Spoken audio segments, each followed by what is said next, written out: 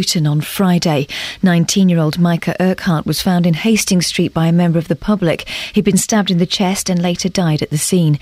Bedfordshire Police are continuing to appeal for witnesses. A group of MPs is warning that the cost of a multi-billion-pound computer system for the NHS are continuing to rise 2 years after the government announced it was scrapping the programme. The project's already cost the taxpayer nearly £10 billion so far. Thames Valley Police are warning of a new phone scam which has already claimed 17 victims in Milton Keynes. Tony Fisher has the details. Courier fraud, as it's known, is often targeted at the elderly and vulnerable. The victim is tricked into revealing their bank details over the phone before their card is then collected by a courier. In other cases, victims are conned into cutting their cards in half before posting them to the fraudster, who simply tapes the card back together. Police want those with elderly relatives or neighbours to be on the lookout. Sending a child to boarding school can be more cost-effective than shuttling children to many different sports and activities, at least according to a leading headmaster from Hertfordshire. Ray McGovern from St George's School in Harpenden says that boarding schools are not elitist and insists they can be a good option for working parents, single-parent families and people living in rural areas. There's concern this morning that the number of dogs abandoned by their owners may be on the increase. While national figures from the Dogs Trust suggest the number of stray dogs they take in is going down, it would seem that's not the picture in Bedfordshire. Julie Shelton owns Appledown Kennels in Eaton Bray. It is awful. This is the busiest we have ever known it. I've spoken to other people in rescue kennels and stray kennels and they're all saying the same. We have never ever had as many dogs as this. Sport now, and in the Championship last night, a late penalty gave Watford a 2-1 win over Doncaster. Meanwhile, Luton Town were 3-0 winners at home to Dartford in the conference. The weather, sunshine with the chance of an isolated shower and a top temperature of 16 degrees Celsius. That's 61 Fahrenheit. Get the latest news and sport online at bbc.co.uk/3counties.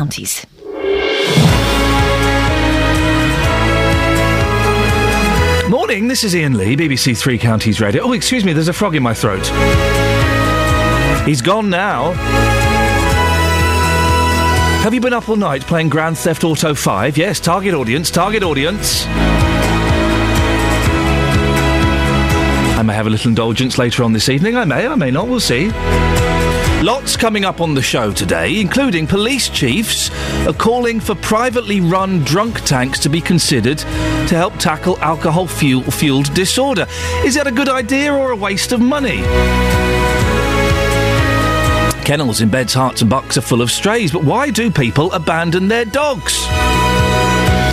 And this morning, Justin Dealey is banging on about films. Justin? Banging on about films. Morning, Lisa. Yeah, the top 10 films have been named that we wished we'd seen on the big screen. Number 1 is Psycho. So, I've been talking to cinema goers. What's the film you wished you'd seen at the cinema? Thank you, Justin. I like the way he kept the suspense there by telling us the number 1 film straight away. We'll be speaking to Justin Dealey a little bit later on. You can give us a call, 08459 455 555. You can send me a text, 81333, start your text 3CR, or you can go to facebook.com/BBC 3CR. Across Beds, Herts and Bucks. This is BBC Three Counties Radio. Senior police officers have backed the idea of using what are being called drunk tanks to reduce the amount of crime and disorder caused by people drinking too much alcohol. Troublemakers who are drunk would be locked up in cells run by private firms and then have to pay. The plan has been supported by the Chief Constable of Northamptonshire, Adrian Lee, who speaks on the issue for the Association of Chief Police Officers. Well, I'm joined now by BBC's alcohol correspondent, Gavin Lee. Gavin, what exactly is being proposed by ACPO here? Well, it's essentially a kind of jail cell that's been recommended specifically for those considered too drunk to be on the streets, but rather than the police having to deal with them in the police station, it's going to be a commercial company that runs these units. So the police initially deal with the drunks on the street. They send them to the cells, they lock them up for the night. So it's rather than wasting police resources, so they don't spend perhaps an hour and a half taking someone to the cell, dealing with the paperwork, getting back out onto the beat. They spend 5-10 minutes to the nearest set of cells for them, and the people in there, they would have specific medical care in these drunk tanks, specialist staff looking after those who are in a bad state, in a better place then to decide whether they need hospital care or not. And the man who's behind it, Adrian Lee, Chief Constable of Northamptonshire Police, as part of ACPO, is saying that there shouldn't be people clogging up A&E units. There shouldn't be the police and therefore the taxpayer continuing to pick up the bill for people drinking too much that they can't look after themselves, and it would stop a lot of the A&E units being clogged up, and then the drunk and disorderly get better treatment too. And I guess the sting in the tail, or the sweetener for the taxpayer, is that rather than us paying for the bill, the ACPO are saying, as soon as somebody sobers up in the morning, they will pay for the price of staying in a cell for the night, plus they'll pay a secondary fixed penalty by the police. What if they haven't got the money, Gavin?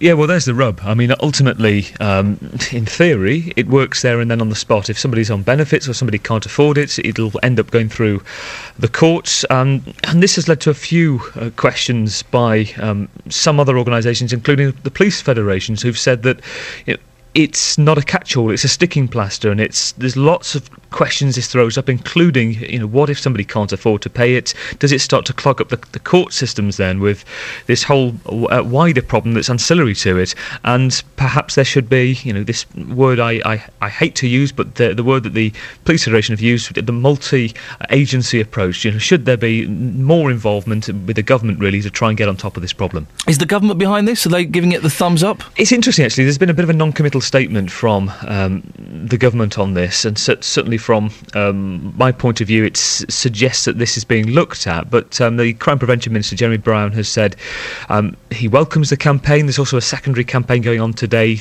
because it's University Freshers Week starting, and there's going to be a lot more police activity in terms of on-the-spot testing. It's certainly for a lot of university campuses and those cities and towns where a lot of students will be this week.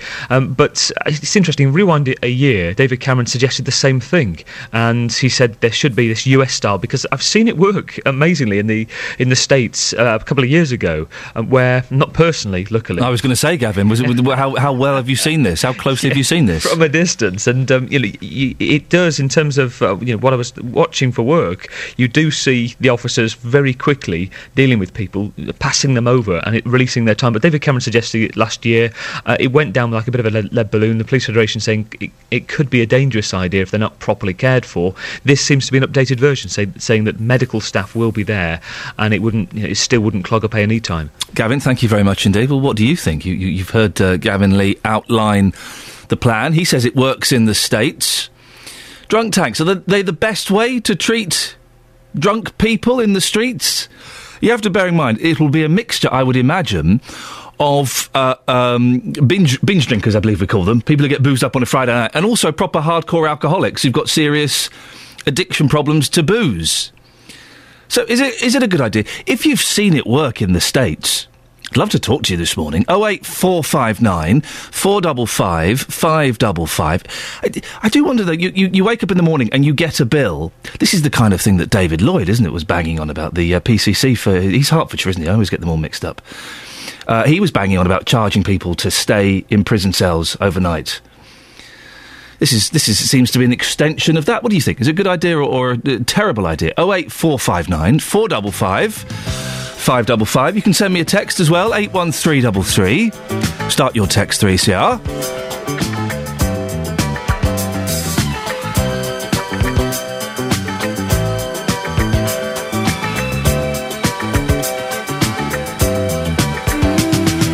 I would take the stars out of the sky for you.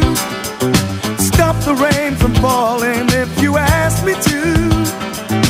I'd do anything for you. Your wish is my command. I could move a mountain when your hand is in my hand. Words could not express how much you mean to me. There must be some other way to make you see. If it takes my heart and soul, you know I'd pay the price. Everything that I possess, I'd gladly sacrifice. Oh, you to me are everything, the sweetest song that I could sing. Oh, baby, oh, baby. To you I guess I'm just a clown who picks you up each time you're down. Oh, baby, oh, baby. You give me just a taste of love to build my hopes upon. You know you got the power, girl, to keep me holding on. So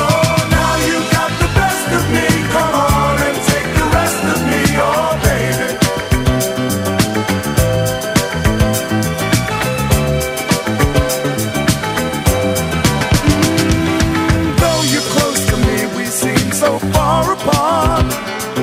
Maybe given time you'll have a change of heart. If it takes forever, girl, then I'm prepared to wait. The day you give your love to me won't be a day too late. Oh, you to me are everything, the sweetest song that I can sing. Oh, baby, oh, baby.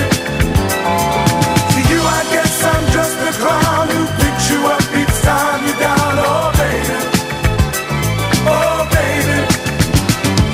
You give me just a taste of love to build my hopes upon. You know you got the power, girl, to keep me holding on. So now you got the best of me. Come on and take the rest of me, oh, baby.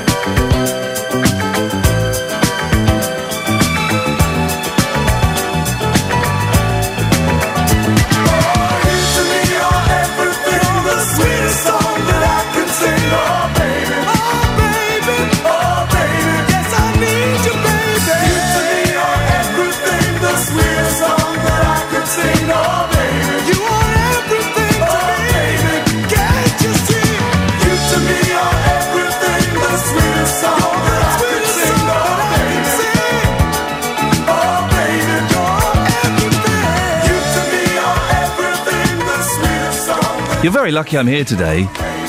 Very lucky. I got sent Grand Theft Auto 5 yesterday. I know, I'm 40 years old. 40 years old, and I got sent a free computer game, and part of me went, hoo-hoo! Hoo-hoo-hoo! I'll have some of that. I've not had a It's very naughty. People who complain that video games are too violent, oh, grow up. It's very naughty, but it's got an 18 rating. Children shouldn't be playing it. Kids shouldn't play it. So, you know, if I want to play a violent video game, if I want to go and watch a violent movie, then I'm well within my rights to do so, I think, aren't I? Although I did, I was watching a film yesterday. It's not very good. It's called Greenberg. Is it Greenberg? It's Ben Stiller. And it's a little bit raunchy. There are some raunchy bits in it. It's a complicated adult comedy, and there are some raunchy bits in it. And my wife and kids came home during one of the raunchy bits. I won't go into detail, but you know, yes, they were. And so I paused it. I was watching it on the Sky Plus. I paused it, and went and I thought the kids would be asleep in the car, but they weren't. The eldest was awake, so I got him out of the car and let him into the house, and I got the baby out of the car who was asleep. And then the eldest came and said, Dada, what are you watching? Huh? What are you watching? What are that man and woman doing? Whoa, hey, hang on a second. They are having a really interesting discussion about something. Their faces are very close, yes. Their faces are... She's got... Let me just turn this TV off now, shall we? But Grand Theft Auto 5, there will be a furore. There's been a furore about it already. Because someone was stabbed at the launch of it somewhere. Well, yes, it was in Camden in North London, which is quite a stabby place, so that doesn't surprise me in the slightest. I'm waiting for the Daily Mail. I don't think the Mail have done it yet. They will, at some point, do a piece. Let me just scan through it now about this. Ban this. Oh, no, here we have. It's pages 8 and 9. A game that spawns violence, torture and murder with the addictive glamour of Hollywood. Yesterday, by James Dellingpole says, yesterday in the process of robbing a bank, I beat up an elderly security guard before shooting dead perhaps 15 policemen, exulting in their murders with a flip dismissal. Shouldn't have been a cop. It's a video game. I genuinely don't believe that, most sane people playing that are going to go out and do naughty things. I'm looking forward to playing it. 08459 455 555. It's 6:15. You're listening to BBC Three Counties Radio. Let's get the travel news now with David Harris. Hi, good morning. Travel news for beds, cards and bugs. BBC Three Counties Radio. Hi, good morning. Well, routes are looking pretty quiet at the moment for your Wednesday commute. In the A414, looking quite quiet around the Park Street roundabout. Traffic's looking good on the A421 eastbound as well at the Total roundabout. A couple of roadworks for you to look out for there. The A5 Fenny Stratford bypass, that's the lane closed at the McDonald's roundabout at Watling Street. And the A6, there's also roadworks ongoing at Greyfriars around Beckett Street. I'm David Harris at BBC Three Counties Radio. Thank you, David. Cheers. It's 6:16. It's Wednesday. What date is it? The 18th of September. I'm Iain Lee, and these are your headlines on BBC Three Counties Radio. Senior police officers have backed the idea of locking up people who've had too much to drink in cells run by private companies. Luton detectives have been questioning two 18-year-old men arrested in connection with last Friday's murder in Hastings Street. In sport, Watford beat Doncaster 2-1 in the Championship last night, while Luton Town were 3-0 winners at home to Dartford in the Conference. Coming up, we'll be talking about stray dogs. One kennel in Bedfordshire has too many. But why are people abandoning their dogs? 08459 455 555. BBC Three Counties Radio.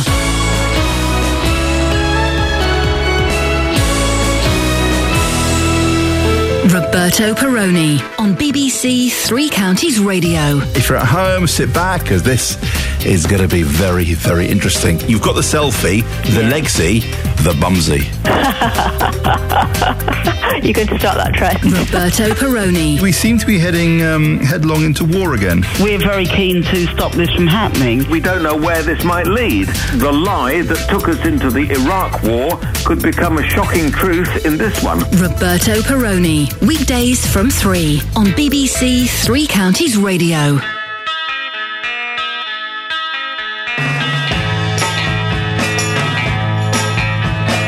think I'm gonna be sad. I think it's today. Yeah. The girl that's driving me mad is going away. She's got a ticket to ride. She's got a ticket to ride. She's got a ticket to ride, and she don't care. She said that living with me was bringing her down, yeah.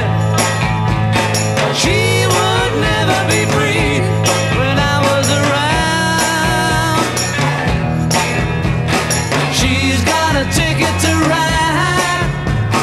She's got a ticket to ride. She's got a ticket to ride, but she don't care. I don't know why she's riding so high. Sure think twice, sure to do right by me before she gets to saying goodbye. Sure think twice, sure to do right by me. I think I'm gonna be sad. I think it's today, yeah. The girl that's driving me mad is going away, yeah. Ah, she's got a ticket to ride. She's got a ticket to ride.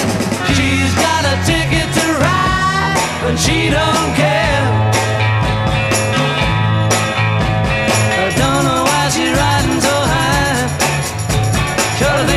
Sure to do right by me before she gets to saying goodbye. Sure to think twice, sure to do right by me. Said that living with me was bringing her down, yeah. She would never be free when I was around. Ah, she's got a ticket to ride. She's got a ticket to ride. She's got a ticket to ride, but she don't care. My baby don't care. My baby don't care. My baby don't care. My baby don't care. Morning, this is Iain Lee, BBC Three Counties Radio. 08459 455 555 is the telephone number if you want to give me a call now.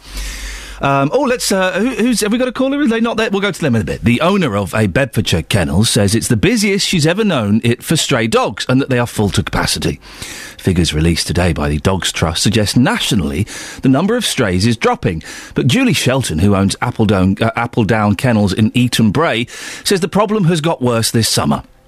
Julie, who also chairs the charity Appledown Rescue, has been telling our reporter, Iain Duncan, how difficult it is currently. We take the strays for 4 different councils. The 2 Bedfordshire ones are Luton Borough and Central Bedfordshire. We deal with the owners for those dogs if they come forward to claim them. And then at the end of the 8 days, if they're not claimed, the dogs that are suitable go up for rehoming and we look after them until we find suitable homes for them. How busy is it at the moment? It is awful. This is the busiest we have ever known it. I've spoken to other people in rescue kennels and stray kennels, and they're all saying the same. We have never, ever had as many dogs as this. Can you put a figure on it? We probably have somewhere around about 70 dogs here at the moment, strays and rescue, and we had never got above 58 up until the beginning of the summer. Nationally, the trend seems to be a fall in the number of strays, but are places like this always under pressure, no matter what the situation? We're always under pressure. I think the problem is the figures that you're seeing nationally or that will be coming out were for last year. And yes, it was marginally down, but only marginally down. It's stayed steady at the start of this year, and then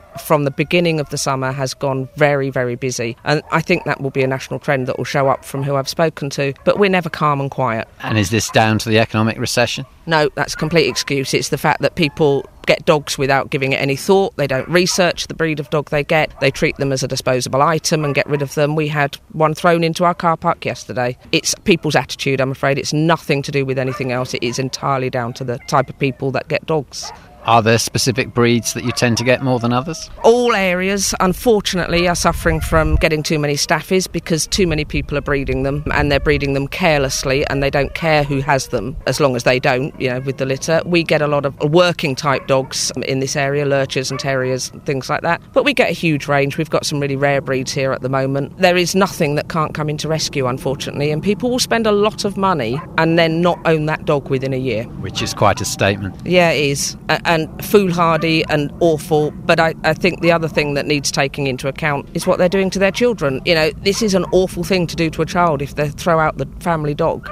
My children would be devastated, and we have more than one dog, so in theory they maybe wouldn't miss one of them, but they'd be devastated. And I think we're teaching our children an awful lesson if they can just get rid of who is actually their best mate in a lot of times. Do any get put down? Yeah, they do. Luckily, so far, we've only had to put dogs down where it's completely justified in terms of either the dog's health and there's nothing you can do to help it, or they're not safe to go back out into homes either towards people or to other dogs. But there will come a time that dogs, even in this area, will be put down because there's nowhere for them to go. If we run out of kennels and nobody else has a kennel, what are we meant to do when the next dog comes in? And that is actually the fault of the owners. That's never going to be the fault of the kennels. How quickly do you see that situation arising? I don't know. I could imagine it arising much sooner than we'd all like. We are absolutely fit to burst at the moment. We will find a way for that not to happen somehow, but it will become impractical if the numbers carry on as they have done this week. We had 8 in yesterday. That's a lot of dogs to find a kennel for. Well, that's the owner of Appledown Kennels in Eaton Brae, Julie Shelton, talking to Iain Duncan. They spend about £4,000 a month on vet bills alone, trying to put these abandoned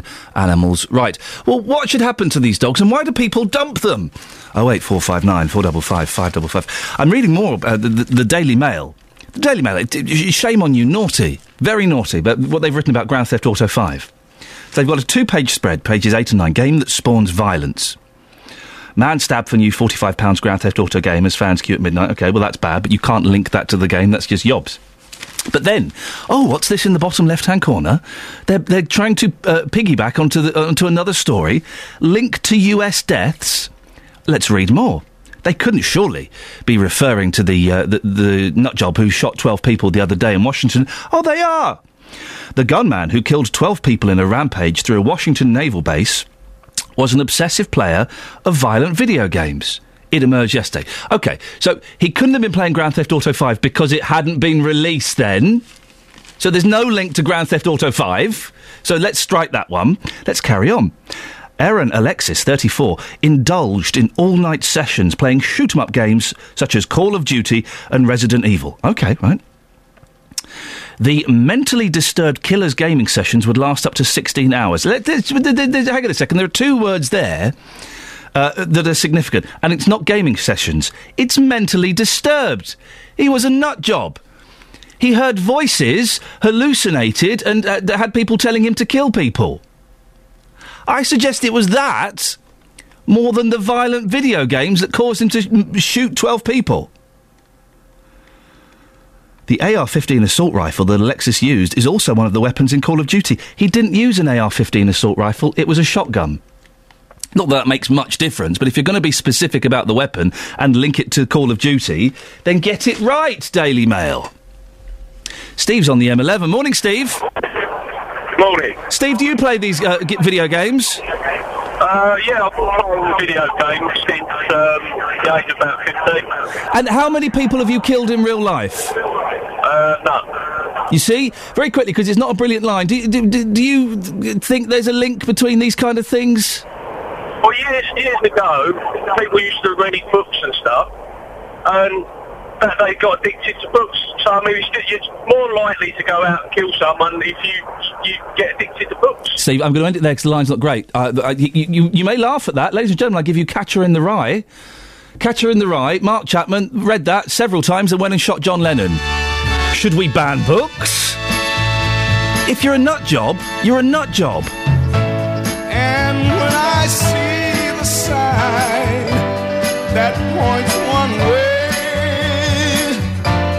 the lot we used to pass by every day, just walk away, Renee. You won't see me follow you back home. The empty sidewalks of my block are not the same. You're not to blame. From deep inside the tears I'm forced to cry, from deep inside the pain that I chose to hide. Just walk away, Renee. You won't see me follow you back home. Now as the rain is down upon my weary eyes, pour me a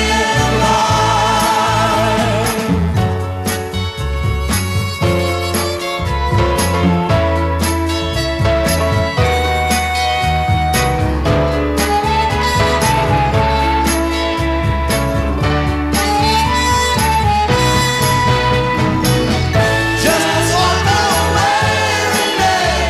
You won't see me follow you back home. Now as the rain is down upon my weary eyes, pour me a glass. I'll read more of this Daily Mail story because it really is sensationalist tosh, I would suggest. You can give us a call about that or any of the things we're talking about this morning. 08459 455 555. It's coming up to 6:30 on BBC Three Counties Radio. Let's get the travel news now. Here's David Harris.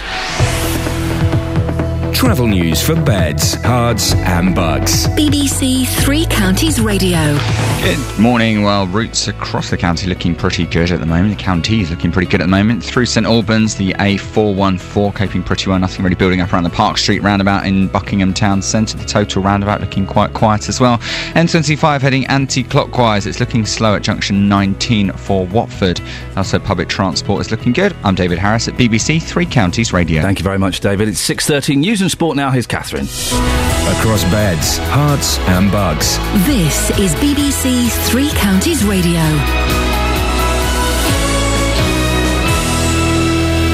Good morning. The headline: senior police officers are backing the idea of locking up people who've had too much to drink in cells run by private companies. Luton detectives have been questioning two 18-year-old men arrested in connection with last Friday's murder in Hastings Street. And a group of MPs is warning that the cost of a multi-billion-pound computer system for the NHS are continuing to rise 2 years after the government announced it was scrapping the programme. Three Counties Sports. BBC Three Counties Radio. It was a Good night for Manchester United at Old Trafford as they began this season's Champions League campaign. They beat Bayer Leverkusen 4-2 in Group A with 2 goals from Wayne Rooney, including his 200th for the club. United's other goals were scored by Robin van Persie and Antonio Valencia. Manchester City, meanwhile, were 3-0 winners away to the Czech side Victoria Pilsen in Group D. City's goals were scored by Edin Dzeko, Yaya Toure and Sergio Aguero. The match also saw the return of the City captain Vincent Kompany following a groin injury. In the Championship last night, a late penalty gave Watford a 2-1 win over Doncaster at Vicarage Road. Their manager Gianfranco Zola was pleased to pick up 3 points. The quality of the football improves, or create opportunities. We are very unlucky not to score.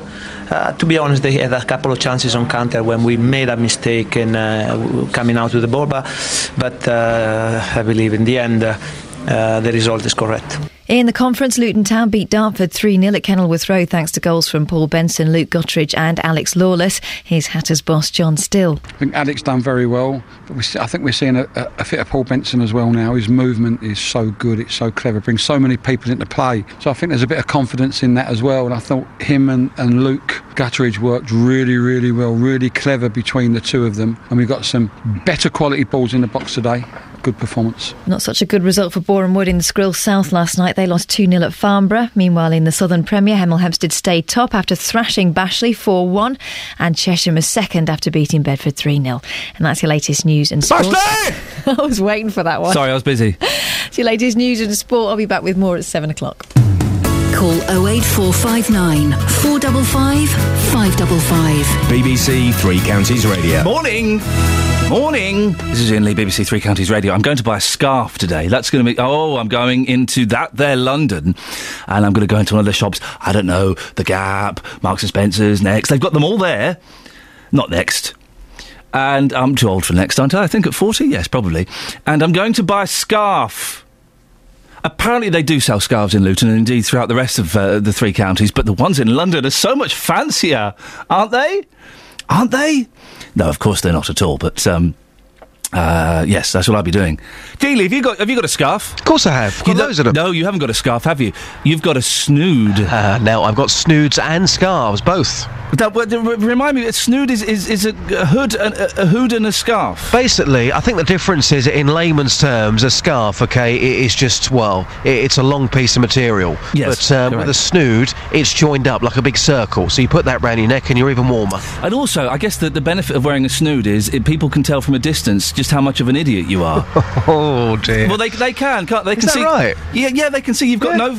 Yeah, they can... let me finish. They can see... Yeah, I will. They can see you've got no fashion sense... Right. Whatsoever, so they can go, I won't talk to that muppet. Who's the source on this, by the way? I cannot reveal my sources, I'm afraid. Yeah, I thought so. Yeah. Justin. We've got a choice here, and I'm going to give you the choice. I was told this week by a member of my team that you do a radio show as well, on this station, apparently. Yes, Saturday mornings between 9 and 12. Great songs and great memories. And you get a lot of guests on there, and people request songs, and you've got a jukebox with 1 million CDs in, and all of that. Who's on there this week, by the way? This week we have Benny King. Really? Yes. Is he not dead? No, he's still alive. What did Benny King sing? He Stand By Me. Stand By Me. Legend. He is a legend. Yes. Wow, fantastic. So we've got a choice. We can either do your bit now, or we can play ABBA, and then do your bit after. Now, because you are a disc jockey yourself, I thought I'd put you in the hot seat. What would you do? I think, based on your fashion rant there, I think we should go for ABBA. I presume it's what, SOS? Yeah, let's do that then. Would you like to introduce it? This is ABBA, SOS, on the Iain Lee Breakfast Show across beds, hearts and bucks. A very good morning to you. Didn't quite talk up to the vocals. Never mind. This is how you do it. Here's ABBA. Where are those happy days? They seem so hard to find. I tried to reach for you, but you have closed your mind. Whatever happened to our love? I wish I understood. It used to be so nice, it used to be so good.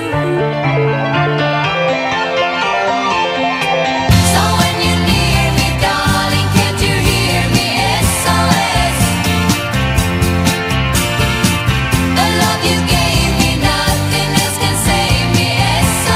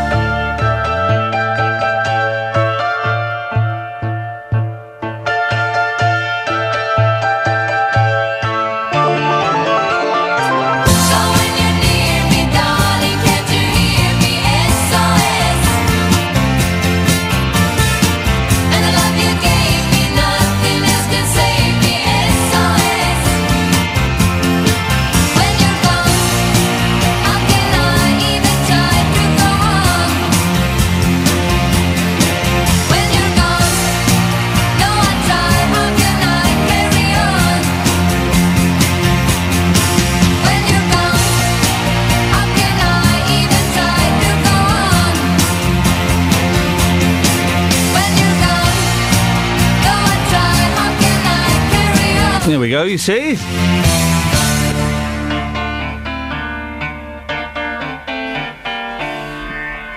Films are good, aren't they? We all like a good film, and some of us even like a rubbish film. I watched the awful... What was the film I watched the other night?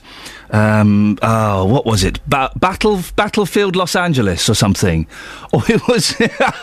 it was a stinker. Have you seen that one, Just? No, I haven't, no. Oh, it was a stinker. I very nearly went to the pictures to see it. I'm glad I didn't. And it was so bad that I kind of left it on as I was pottering around the house. And basically, aliens invade the world, but the American soldiers in Los Angeles managed to defeat them. Wow. Yeah, I know. I think it's based on a true story. But there are some films that you watch on TV, on VHS, Betamax, DVD these days, and you think, oh, I wish I'd gone to the pictures to see that. Absolutely. Or also, I remember, I went through a thing of the last couple of years watching a lot of movies on planes. I do like watching a movie on a plane. It makes me very emotional. I think it's the high altitude. Makes me cry. I remember crying at a Jackie Chan film once on an aeroplane. Really? Yeah, I did. I was crying because it was a return to form after a series of duds, and also I found it very emotional when his work colleagues were killed by a terrorist. I hate watching films on a plane. Really? Yeah, those stupid little headphones, and then suddenly halfway through, all the announcements come on. No, can't be doing with that. And also, they do edit quite a lot of bits out of... I watched The Wrestler on an aeroplane, then I watched it again on TV a few years later and thought, none of this was in the film I saw. The Wrestler. What's funny about that? The Wrestler. The Wrestler's a great film. Oh, you make me laugh. Why would... I'm learning something about you today. Why would me enjoying The Wrestler starring Mickey Rooney, no, I mean Rourke, why would that make you laugh? It's a cracking film. When have you ever been interested in wrestling? In the late 1970s, early 80s with Big Daddy, yeah, of course. Wow. Daddy Splat. So you don't like football, but you like wrestling? Yeah, of course I do. Strange, man. That's a proper sport. No, it's not. Anyway, this morning, for some reason, the last 2 weeks you're going, I've got a great story, big man, got a great story, get us 2 coughs, free shugs, great story, I want to do films. And I've just sat in the office going, whatever, Justin, I'm really not interested. But you're adamant about this. It's films that you wish you'd seen at the cinema. Yeah. Where does this come from? There's a report out today, and it's named the top 10 movies that we wish we'd seen on the big screen. Yep. Now, the top 3, Psycho, The Wizard of Oz, and Gone with the Wind. Oh. These are classic films that people have maybe seen on TV or on DVD, and they're watching them and they're thinking, I wish I was around, or I wish I'd had the opportunity to go to the cinema to watch them, because, you know, undoubtedly, if you go and watch a film at the cinema, it just brings something to it, the atmosphere, the people around you. And Psycho, seeing that on DVD, on the small screen, doesn't do a lot for me, but on the big screen, that would definitely work. No, it wouldn't work, because all 3 of those films you mentioned are tedious and overrated.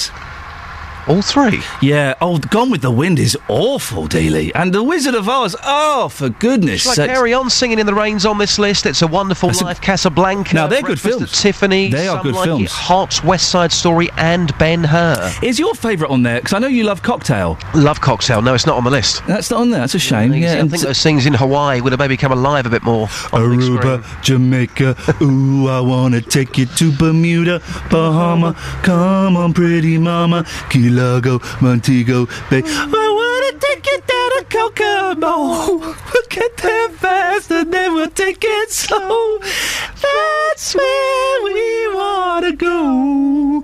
Way down in Kokomo. Very good. Listen, when this gig ends for both of us, it probably will after that. Yes. Do you want to start a Beach Boys tribute band with me? Yeah, why not? I think we can make a function. Anyway, go on. You've been talking to people about this, haven't you? Yeah, I've been talking to cinema goers, and the guy at the end is very, very strange. Iain, you will love this guy. But I've been talking to cinema goers about the films they wish they'd seen at the cinema, and here's what people had to say. Wizard of Oz, Gone with the Wind. Why The Wizard of Oz? Because it goes into colour, from the black and white to the magical of the colour. I would love to have seen that. Love to have seen it in the original in the day when it came out. And Gone with the Wind, though, mind you, after 3 hours you get a sore backside, wouldn't you? At least if you're watching it at home, you can go and make yourself a cup of tea or a cup of coffee, something like that. No, I think seeing something in the cinema it's absolutely brilliant. You can't beat it. Italian Job. Michael Caine, Minis. The Lord of the Rings films, I never really got a chance to see them at the cinema. I only saw them when they came out on DVD, so I wish I saw those at the cinema. Amy, you're the second person tonight to mention Gone with the Wind. What would have been so special about watching that film at the cinema? Just seeing it on the big screen. Something about the whole love affair and the big story. It would have been great to have seen it on the big screen, definitely. Probably E.T. I just saw a very sort of scratchy video of it many years ago. And you're here with your partner tonight. Would you go along with that then? E.T.? Yeah, definitely. I saw it recently on television and I cried my eyes out. Yeah. You know, it's just such an emotional film, and it's such a... Whereas, you know, it appeals to adults and children, so it's a good real film, family film. Brilliant. What are you off to see tonight, by the way? We're off to see Rush. Is it 1976 it's set in, isn't it? Yeah. That's the year we got married. Ah, right. And I was a big James Hunt fan. And Nicky I was a big Grand Prix fan, so I actually saw them racing quite regularly in those days. So brings back a lot of memories. Come on then, Nick. Give me your film titles. I'm going to say 1974 Texas Chainsaw Massacre. Yes! The original. Exorcist as well. Old school horror. Revolutionary. You look a bit creepy with them eyes when you're telling me about these films as well. Thank you. Thank you. It's not a compliment. Do you know what? I actually know somebody who saw The Exorcist.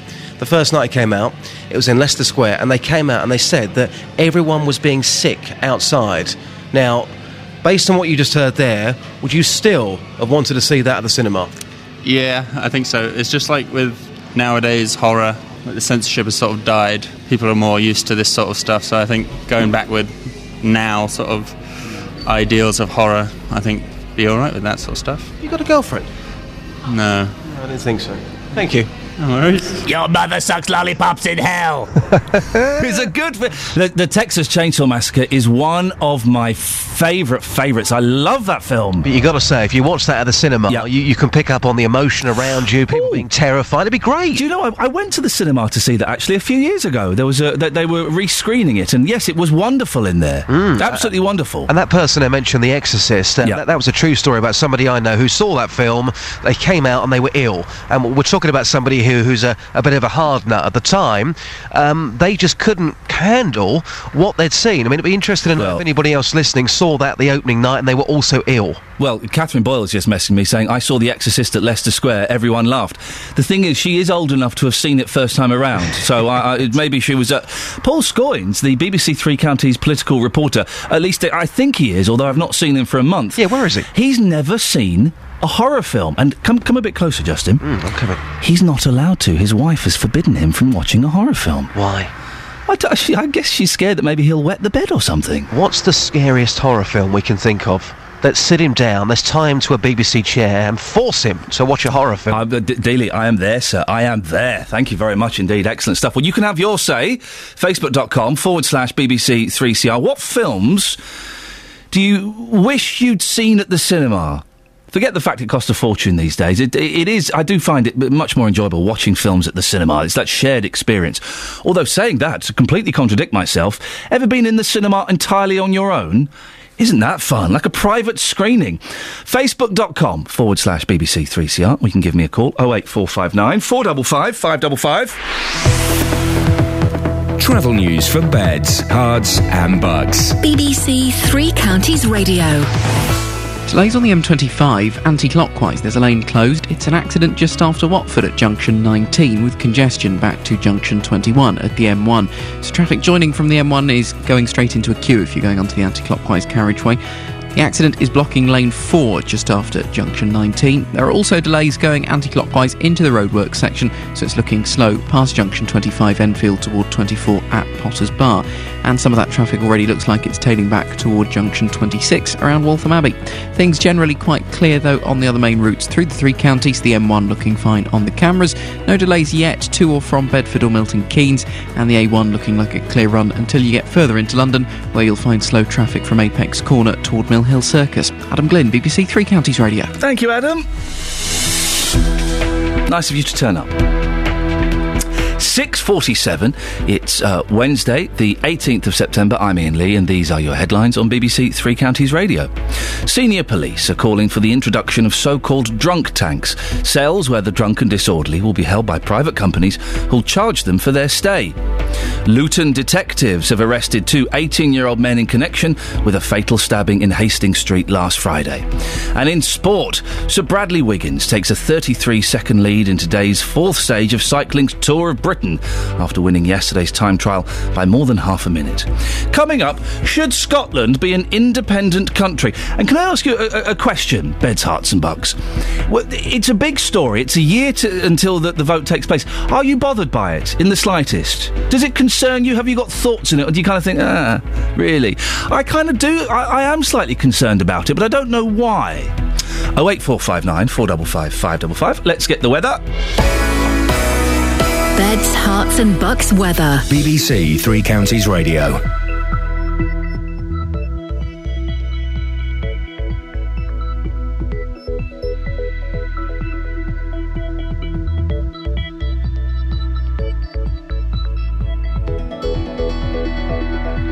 Good morning. Well, if you are heading out, it's a bit of a grey start this morning. However, it's a good news day. It is an improvement on yesterday. Any cloud around this morning will sink south. It'll break up and we'll get some really nice sunny spells to enjoy. May get one or two showers, but they're fairly unlikely. Too many people will see them. They're going to float through quite quickly if you do catch one, but it will be unlucky. Maximum temperature warmer, 16 Celsius, 61 degrees in Fahrenheit. Now, overnight it's going to be quite chilly. It's going to drop down in temperature fairly quickly because of the clearing skies this afternoon, but through the early hours of tomorrow morning the cloud increases from the west. Minimum temperature 6 Celsius, 43 degrees in Fahrenheit. A cloudy start tomorrow and the rain will arrive. Now, the cloud arriving overnight is the view of these weather systems heading our way for tomorrow, which means wet and windy weather for the middle part of the day. It will ease off towards the latter part of the afternoon. Although the temperature is going to be similar today, it's not going to feel quite as pleasant because of all that cloud and rain. The maximum 16 Celsius, 61 degrees in Fahrenheit. And that's your forecast. Thank you very much. 08459 455 555 is the phone number if you want to give us a call. Saturdays on BBC Three Counties Radio are about 6 minutes past 6, starting your Saturday morning. Let's get stuck straight into the news. Memories. Let's begin with the UK charts from this day. 1980. Food. My Weekend Kitchen brings you delicious, simple recipes for you to make at home. Sport. Live commentary every week from your local team. And local unsigned music. BBC introducing bringing you local music to Beds, Hearts and Bucks. For full programme details, go online to bbc.co.uk/Three Counties. Saturdays on BBC Three Counties Radio.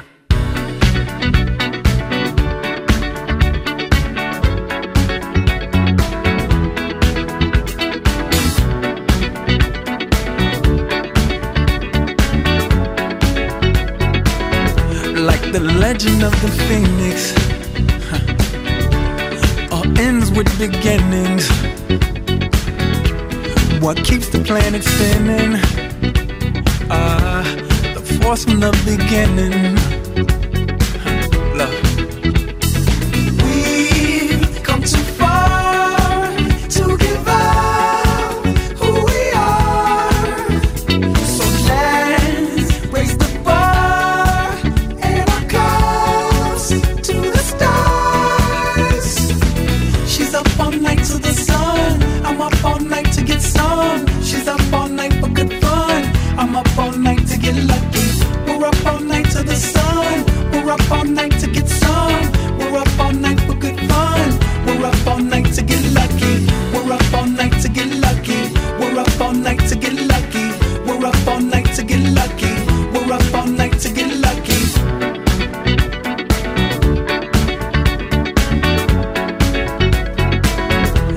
The present has no ribbon.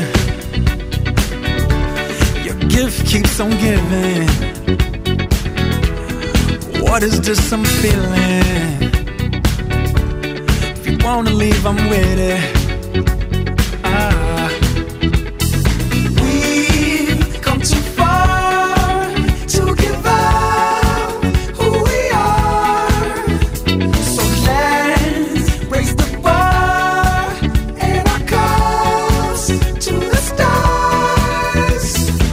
She's up all night to the sun. I'm up all night to get some. She's up all night for good fun.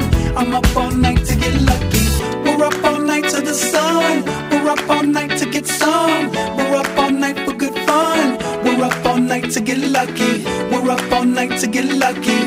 up all night to get lucky. We're up all night to get lucky. We're up all night to get lucky. We're up all night to get. We're up all night to get. We're up all night to get. We're up all night to get. We're up all night to get. We're up all night to get. We're up all night to get lucky. We're up all night to get lucky. We're up all night to get lucky. We're up all night to get lucky. We're up all night to get lucky. We're up all night to get lucky. We're up all night to get lucky. We're up all night to get lucky. We're up all night to get lucky. We're up all night to get lucky. We've come so far to get back who we are. So let's raise the bar and our cause to the stars. She's up all night to the sun. I'm up all night to get some. She's up all night for good fun. I'm up all night to get lucky. We're up all night to the sun. We're up all night to get some. We're up all night for good fun. We're up all night to get lucky. We're up all night to get lucky.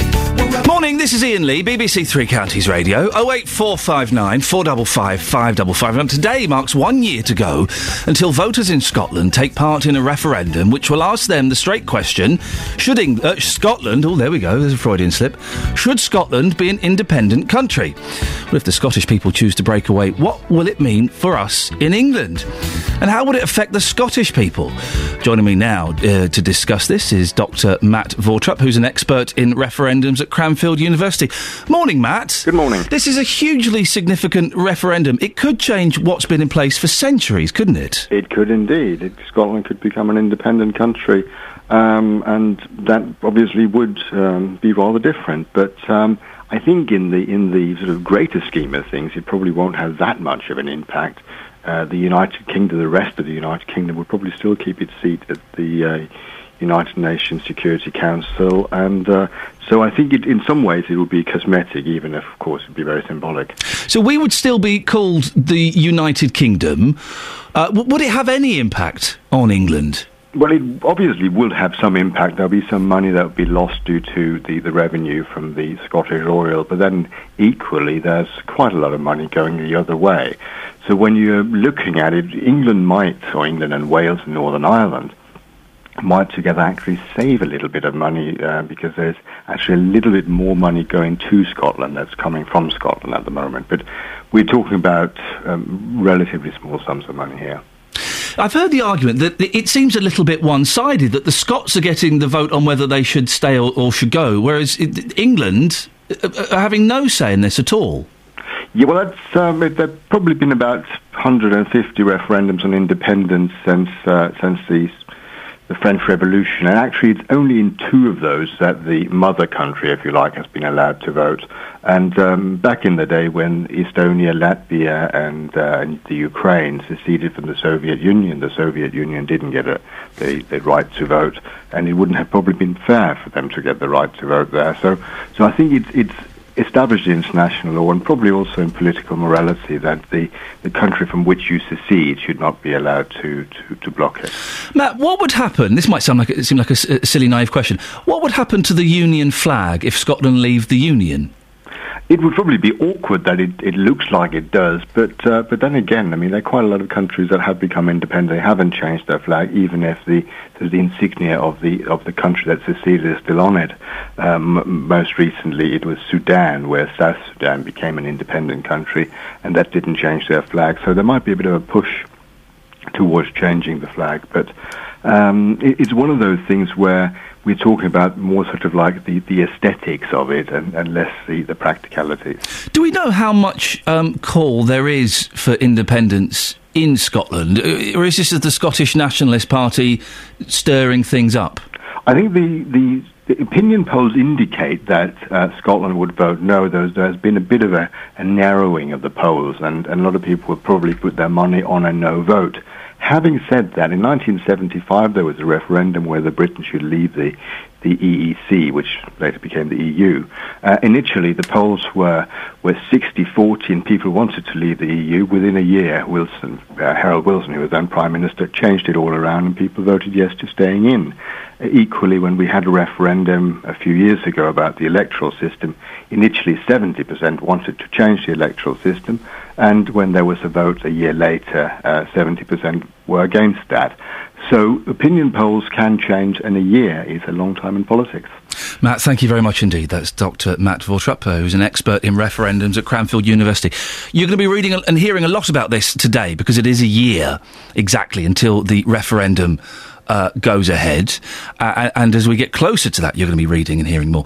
Does it really concern you? When we were talking about doing this yesterday, I was struggling to wonder if you, the listener in Beds, Hearts and Bucks, felt anything towards this. I can't quite work it out. I need to speak to you. You're my eyes and ears this morning, letting me know what you think about Scottish independence. Are you strongly against it? Are you strongly for it? Or is it a collective shrug of the shoulders I can hear? 08459 455 555. Does the prospect of Scottish independence concern you in the slightest? Do you have incredibly strong feelings about it? Or do you think, really, who cares? Let them do what they want. 08459 455 555. Right, it's time to get the travel. Travel news for beds, cards and bugs. BBC Three Counties Radio. Heavy traffic on the M25 anti-clockwise, Waltham Abbey to Enfield into the roadworks, but there's problems further around anti-clockwise. An accident just after Watford at junction 19 means that lane 4 is still blocked just after that junction, and there's congestion on the motorway back as far as the M1 at junction 21. It's taking well over half an hour to get through there. If you're driving through St Albans, they continue with the water main work on the Hatfield Road. It's just after the junction with Ashley Road. And works in Beaconsfield have been getting busy the last few mornings. Along the A355, some temporary traffic lights up between Burnham Road and Harehatch Lane, quite near to Dorney Bottom. If you're driving into London, the A1 southbound through Boreham Wood is queuing from the Holiday Inn junction down toward Mill Hill Circus. Trains and tubes, though, are doing well. Adam Glynn, BBC Three Counties Radio. Thank you, Adam. I'm reading more of this article in the Daily Mail about video games, Grand Theft Auto 5. There's a great line at the end of the piece by James Dellingpole. Is he trying to get people scared? Really? Here's the news with Catherine. Local and vocal across Beds, Hearts and Bucks. This is BBC Three Counties Radio.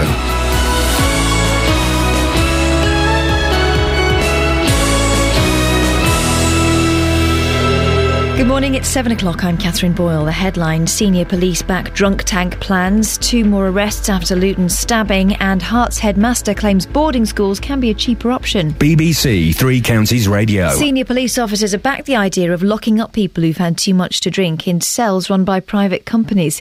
Anyone kept in the so-called drunk tanks would be charged a fee the next morning, in plans backed by the Chief Constable of Northamptonshire, Adrian Lee. Graham Satchell has more. Half of all violent crime is linked to alcohol. Mr. Lee describes 24-hour opening as a brave experiment that hasn't worked. He's critical of the government for not implementing a minimum price for alcohol. And he suggested people who need medical attention for being drunk should be looked after in privately run facilities known as drunk tanks or drunk cells. When they'd sobered up, the company would charge them for their care, and the police would issue them with a fixed penalty fine. The government says it's taking a wide range of action to tackle crime and disorder caused by alcohol. 2 18-year-old men have been arrested by police investigating a murder in Luton last Friday. 19-year-old Micah Urquhart was found with stab wounds a short distance from his home in Hastings Street. He died at the scene. Bedfordshire Police are appealing for witnesses. A report by MPs has recommended that the number of nurses on duty in every English hospital should be collected and published. The Commons Health Select Committee was giving its response to the Francis inquiry into failings at Stafford Hospital, where poor care may have contributed to the deaths of hundreds of people. Thames Valley Police are warning of a new phone scam which has already claimed 17 victims in Milton Keynes. Tony Fisher has more. Courier fraud, as it's known, is often targeted at the elderly and vulnerable. The victim is tricked into revealing their bank details over the phone before their card is then collected by a courier. In other cases, victims are conned into cutting their cards in half before posting them to the fraudster, who simply tapes the card back together. Police want those with elderly relatives or neighbours to be on the lookout. Sending a child to boarding school can be more cost-effective than shuttling children to different sports and activities, according to a leading headmaster from Hertfordshire. Ray McGovern from St George's School in Harpenden says that boarding schools are not elitist and insists they can be a good option for working parents, single-parent families and people living in rural areas. There's concern this morning that the number of dogs abandoned by their owners may be on the rise. While national figures from the Dogs Trust suggest the number of stray dogs they take in is decreasing, it would seem that's not the picture in Bedfordshire. Julie Shelton owns Appledown Kennels in Eaton Bray. It is awful. This is the busiest we have ever known it. I've spoken to other people in rescue kennels and stray kennels and they're all saying the same. We have never ever had as many dogs as this. In the Championship last night, a late penalty gave Watford a 2-1 win over Doncaster at Vicarage Road. Meanwhile, Luton Town were 3-0 winners at home to Dartford in the conference. The weather, sunshine with a chance of isolated showers and a top temperature of 16 degrees Celsius. That's 61 Fahrenheit. Get the latest news and sport online at bbc.co.uk/3 counties. Thank you, Catherine. Morning, this is Iain Lee, BBC Three Counties Radio. 3 minutes past 7, it's Wednesday. Lots to talk about, and as always, looking forward to chatting to you on the phone. I'll give you the contact details in a little bit. Coming up, police chiefs are calling for privately run drunk tanks to be considered to help tackle alcohol-fuelled disorder. Is it a good idea, or is it a little bit unfair? Kennels in Beds, Herts and Bucks are full of strays, but why do people abandon their dogs? A couple of other things. Scottish independence, do you care? Really, if you're not playing video games, I strongly suggest that you're missing out on something. And this furore that the Daily Mail is instigating around Grand Theft Auto 5 is completely unjustified. I'll read you some of James Dellingpole's article a bit later on. Sensationalist pap. Facebook.com/BBC3CR. You can send me a text, 81333. Start your text 3CR. Or you can give me a phone call, 08459 455 555. Across Beds, Herts and Bucks. This is BBC Three Counties Radio. Are drunk tanks a good idea? Well, they're a suggestion from the Association of Chief Police Officers. It says that more needs to be done to tackle a culture of drinking to excess and alcohol-related crime. ACPO says 50% of all violent crime involves alcohol, and dealing with it costs the police £11 billion a year. Well, Chief Constable Adrian Lee is the national policing lead on alcohol harm. He says we need a public debate. Those who set out to get drunk and get to a state of affairs where they're incapable of looking after their own safety, and the police pick that up, that's public money being used irresponsibly, I think. And I want to know what the public think about that. Is that how the public want us to use our resource? Well, he's backing the introduction of these drunk tanks. Troublemakers who are drunk and disorderly would be locked up in cells run by private firms who then recoup the cost by charging them in the morning. And according to the Daily Telegraph, that charge would be how much? How much? £400 a night. That's a night in a very, very nice hotel. There, with breakfast thrown in as well. Get as much as you want from the breakfast buffet. They'd also have to pay a fine. Now, not everyone thinks the plan would work. I'm joined now by Gary Topley, who used to drink heavily and is an alcohol awareness specialist. Gary, what do you think of this idea? I think there's a lot of grey areas in it myself. For example, how would you care for someone that's dependent on alcohol, that's been repeatedly picked up weekend after weekend or night after night, compared to somebody that's gone out on a weekend, you know, gone a bit over the top with their friends and been arrested? For example, you know, a Christmas party or something like that. I don't think, personally, there is a one-size-fits-all approach, and people have to be dealt with individually.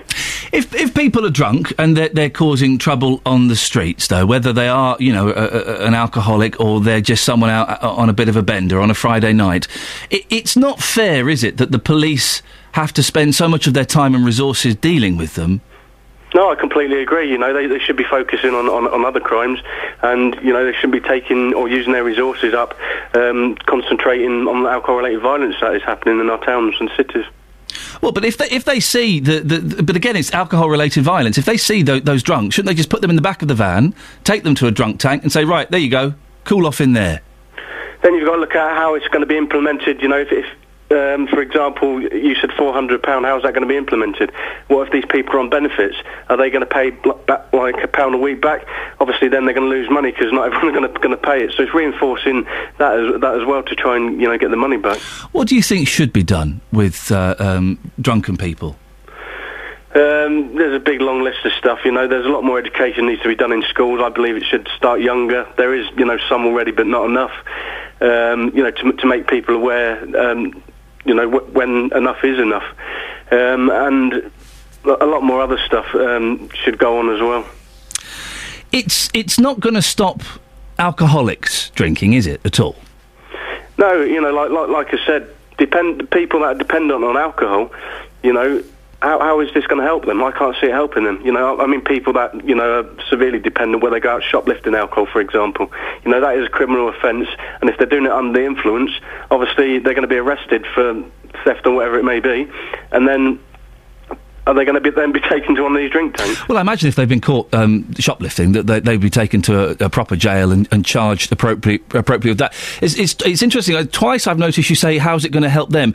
Why should we be helping them? Because again, it is taking up a lot of money in society, a lot of public money, and there should be other stuff in place, which there isn't. There should be more access to treatment centres and things like that. There's not enough access to treatment centres. You look at rehabs, for example. It's only the rich and famous can go to rehabs because no one can afford to go to them. Well, that's slightly disingenuous. There are plenty of rehabs throughout the country that aren't for rich and famous people that the ordinary man and woman off the street can go to, aren't there? Not at all. That all depends on funding again. So, a person just can't walk off the street and say, right, I want a detox for the next 12 weeks. Well, no, you have to book it in through the medical places. But I know plenty of people who've been to detoxes that haven't cost them thousands of pounds. Again, it's fund independent, so... But also, people aren't going to want to get help. They're not going to, they can't be forced to get clean, can they, if they don't want to? That's right, that's another story. They can't be forced. You have to do it when you're good and ready. It took me 16 years of abusing alcohol until I was good and ready to stop. And a lot of that came from, my child that was born and my partner that I was with. Do you think this is just a money-making exercise, Gary? I think it is a money-making exercise. Like I said, there is a lot of grey areas in it. Again, the level of care would be different to somebody that's been drinking to somebody that's been dependent. And again, getting the money off people. If someone charged you for £400 for doing it, would you be saying, yeah, I'll pay that, not a problem? There's going to be a lot of people saying, look, I only went out, I drank too much, and now I've got to pay this, I'm not paying it. So will it be enforced by the courts or just by this private commercial company? Gary, just in case there's anybody listening who may be suffering with an alcohol problem, how long have you been sober for? 5 years in 3 months. Well, there you go. Happy birthday. Fantastic stuff. Gary, thank you. Gary Topley used to drink heavily. He's now an alcohol awareness specialist. What do you think? 08459 455 555. Text 81333. Start your message with 3CR. Text will be charged at the standard network rate. BBC Three Counties Radio. In a year from today, the Scotch will be voting on independence. Are you bothered by it in the slightest in Beds, Hearts and Bucks? We were talking about this yesterday, and I couldn't work out if you, the listener, would be really passionate about this or kind of shrugging your shoulders. It's an odd one, isn't it? 08459 455 555. Richard's in Winslow. Morning, Richard. Good morning, Iain, my dear. How are you? Yeah, very well, Richard. Splendid. I read an article a few years back about the likelihood of the currency they may end up with. Basically, what the article was saying was that if, at the moment, they're part of the United Kingdom, so they are part of the EU, so they have we have sterling. Yep. But if they leave the United Kingdom, they'll effectively leave the EU. And if they wish to rejoin that, part of the conditions of rejoining the EU is that you would take on board the euro. Now, I'm sure you've got experts listening that know more about this than I do, and I just wonder how happy they would feel up in Scotland if they ended up with the euro. Well, Richard, I know a little bit more about it than you do. Okay. Shall I tell you? There is no precedent for this, so it's unclear whether they would have to join the euro. Well, the only precedent there is Sweden, who joined the EU, and they voted out of using the euro. So the precedent has been set that they wouldn't necessarily have to have the euro.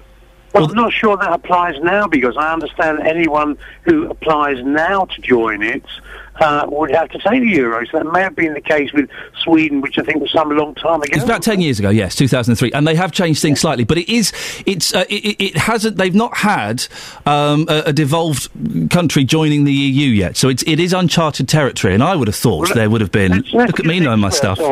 Let's get an expert on it, because it's rather fascinating. Are you saying I'm not an expert, Richard? I beg pardon? Are you saying I'm not an expert?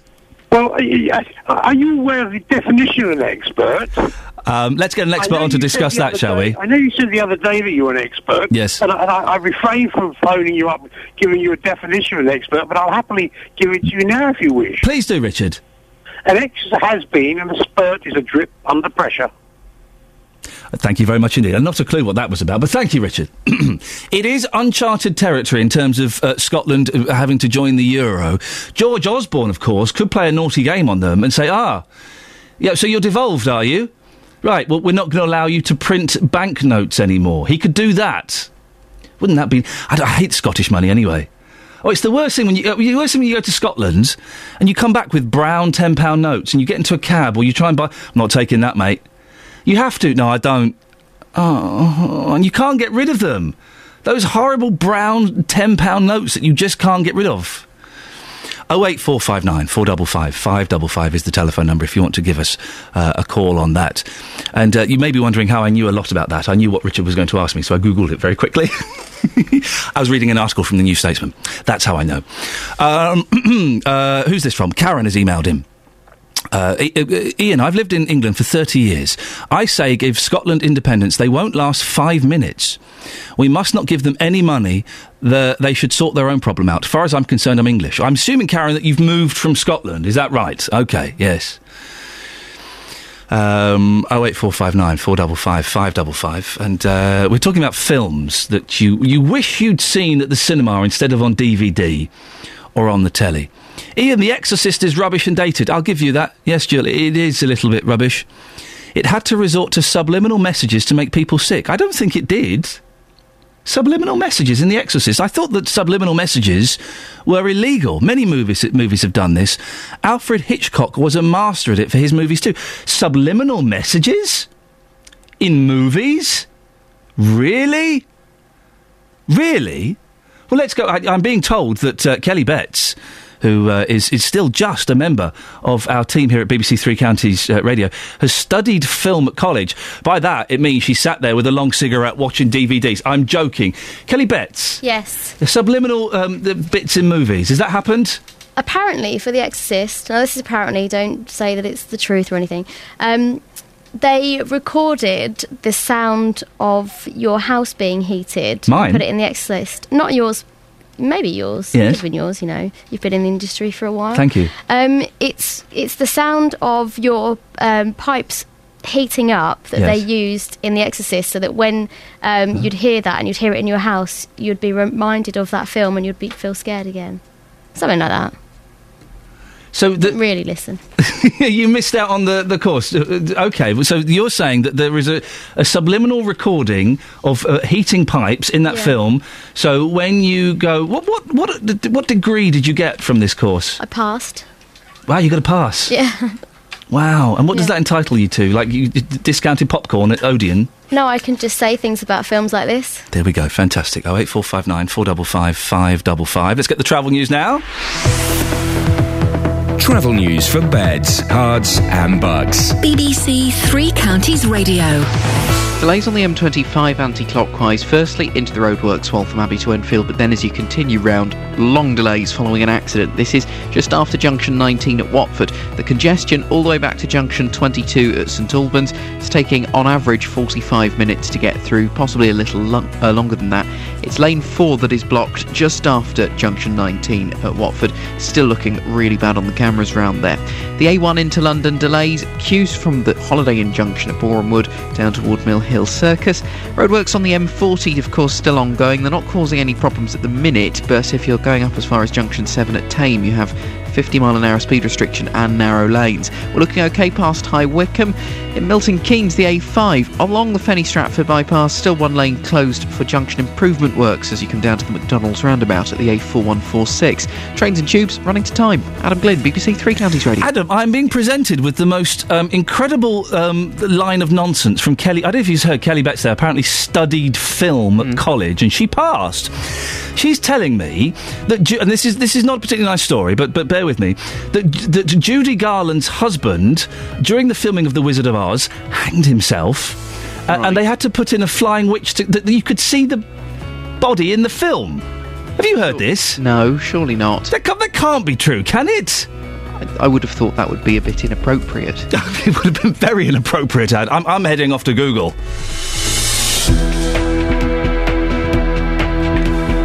Right, it's 7:17. It is Wednesday, the 18th of September. I'm Iain Lee. These are your headlines on BBC Three Counties Radio. Senior police officers have backed the idea of locking up the drunk and disorderly in private-run cells for which they'll incur a charge. Luton detectives are questioning two 18-year-olds arrested in connection with Friday's fatal stabbing in Hastings Street.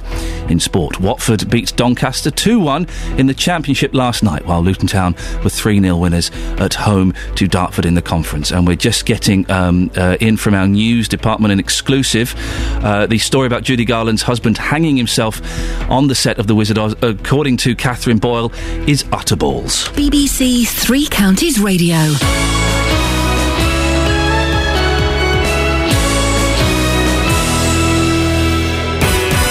Strictly's back. Who'll be the prince of the passo and who'll trip up on their tango? It started with a sparkle as the stars were revealed. My favourite is the hairy biker. Mr. Chaplin. I think he's going to surprise us. Sophie Ellis-Bextor. Mark Benton. He'll really enjoy it. Then the pro dancers added their glitter. Ola's gorgeous. Pasha. Artem. He's got a really strong presence. James. Cheeky Chappy. And now the judges want to see who will dazzle on the dance floor. Let's skip to the good bit.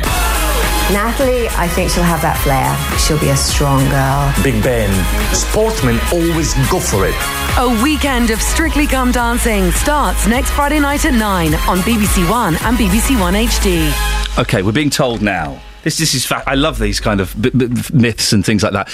We're being told it wasn't her husband, it was actually a munchkin who decided to kill himself on the set of The Wizard of Oz, and apparently you can see it. I have the 8-second clip in front of me. I'm going to watch it.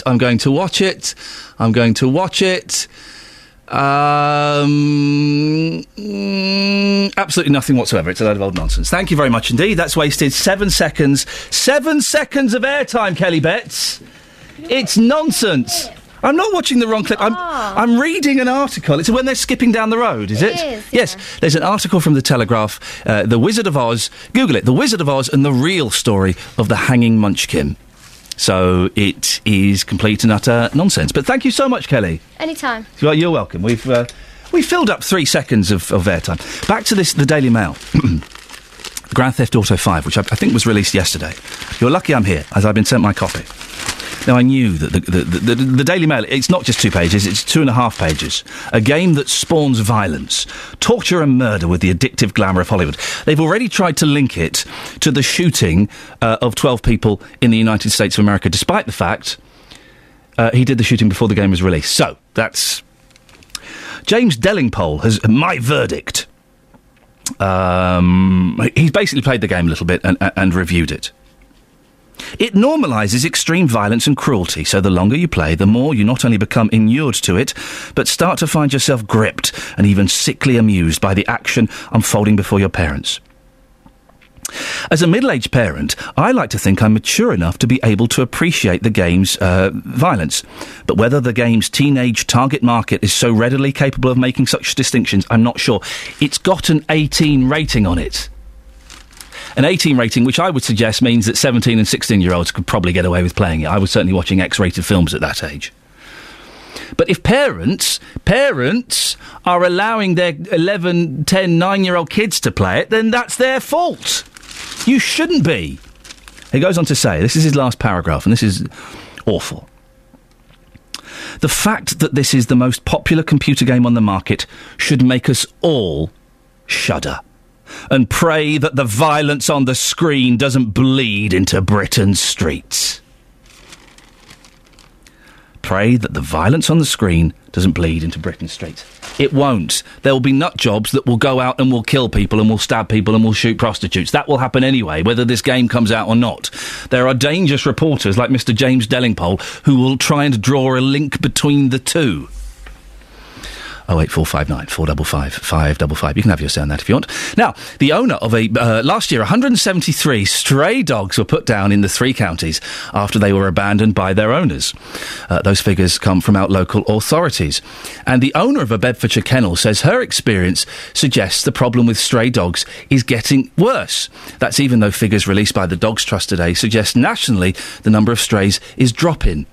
But Julie Shelton, who owns Appledown Kennels in Eaton Bray, says the problem has got worse this summer. It is awful. This is the busiest we have ever known it. I've spoken to other people in rescue kennels and stray kennels, and they're all saying the same. We have never, ever had as many dogs as this. Can you put a figure on it? We probably have somewhere around about 70 dogs here at the moment, strays and rescue, and we had never got above 58 up until the beginning of the summer. Nationally, the trend seems to be a fall in the number of strays, but are places like this always under pressure, no matter what the situation? We're always under pressure. I think the problem is the figures that you're seeing nationally or that will be coming out were for last year. And yes, it was marginally down, but only marginally down. It's stayed steady at the start of this year, and then from the beginning of the summer has gone very, very busy. And I think that will be a national trend that will show up from who I've spoken to. But we're never calm and quiet. And is this down to the economic recession? No, that's a complete excuse. It's the fact that people get dogs without giving it any thought. They don't research the breed of dog they get. They treat them as a disposable item and get rid of them. We had one thrown into our car park yesterday. It's people's attitude, I'm afraid. It's nothing to do with anything else. It is entirely down to the type of people that get dogs.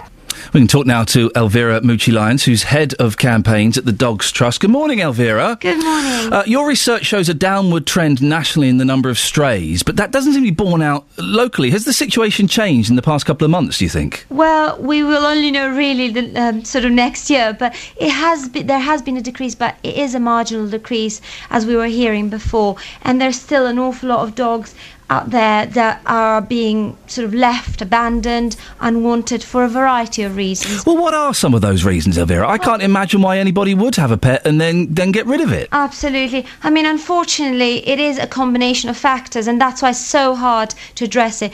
The first and foremost, it is that people still think of dogs as disposable items. Absolutely right. They don't think of the consequences of getting a dog. A dog is for life. We always say that at Dogs Trust, but also you've got to think 15-odd years, cost of veterinary care, cost of food, everything, effort, time to take it out. So they don't think it through. They don't think about the breeds, the training and all that. But there are other factors, to be fair. There's the factor that people do their best by their dog and then find themselves that they have no money to keep this dog. Or the dogs get sort of lost and never get back to the owner because, unfortunately, microchipping is still not as high as we want it to be. A significant number of stray dogs are being put down by local authorities. Are you concerned about those figures? Do you know, local authorities are working in very difficult circumstances, and we never ever point fingers because we see how much work in the last 10, 15 years they've put into sort of getting that figure further down every year. So, yes, it is very sad to see that still dogs are being put down for want of a good home, but we can't blame the local authorities. They are overwhelmed, as are organisations across the UK for animal welfare. You mentioned microchipping. The government's going to introduce compulsory microchipping of dogs by 2016. Are you in favour of that? Absolutely. We've been lobbying for many, many years, and we are extremely happy that this is coming in 2016 and 2015 in Wales. In the meantime, we would urge dog owners to make the most of all the free microchipping schemes that organisations like ourselves have been offering and are still offering across the UK. Are there regional differences in the way that strays are caught?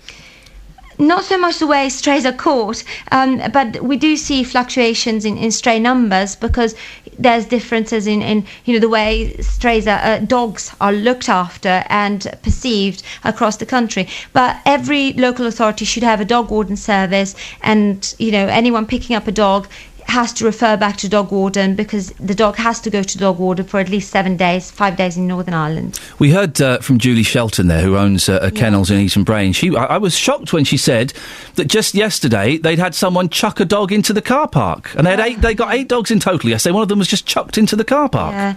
Well, it's unfortunately, you'll be shocked to hear that it's no surprise to us. We get dogs chucked into our reception downstairs at head office, and it is like that. People sometimes mean well by putting in the reception of our dog welfare organisations, but it is mostly because people just don't think. They just turn up and drop a dog off, then walk away. They literally do that, and sometimes they even pretend it's not their dog.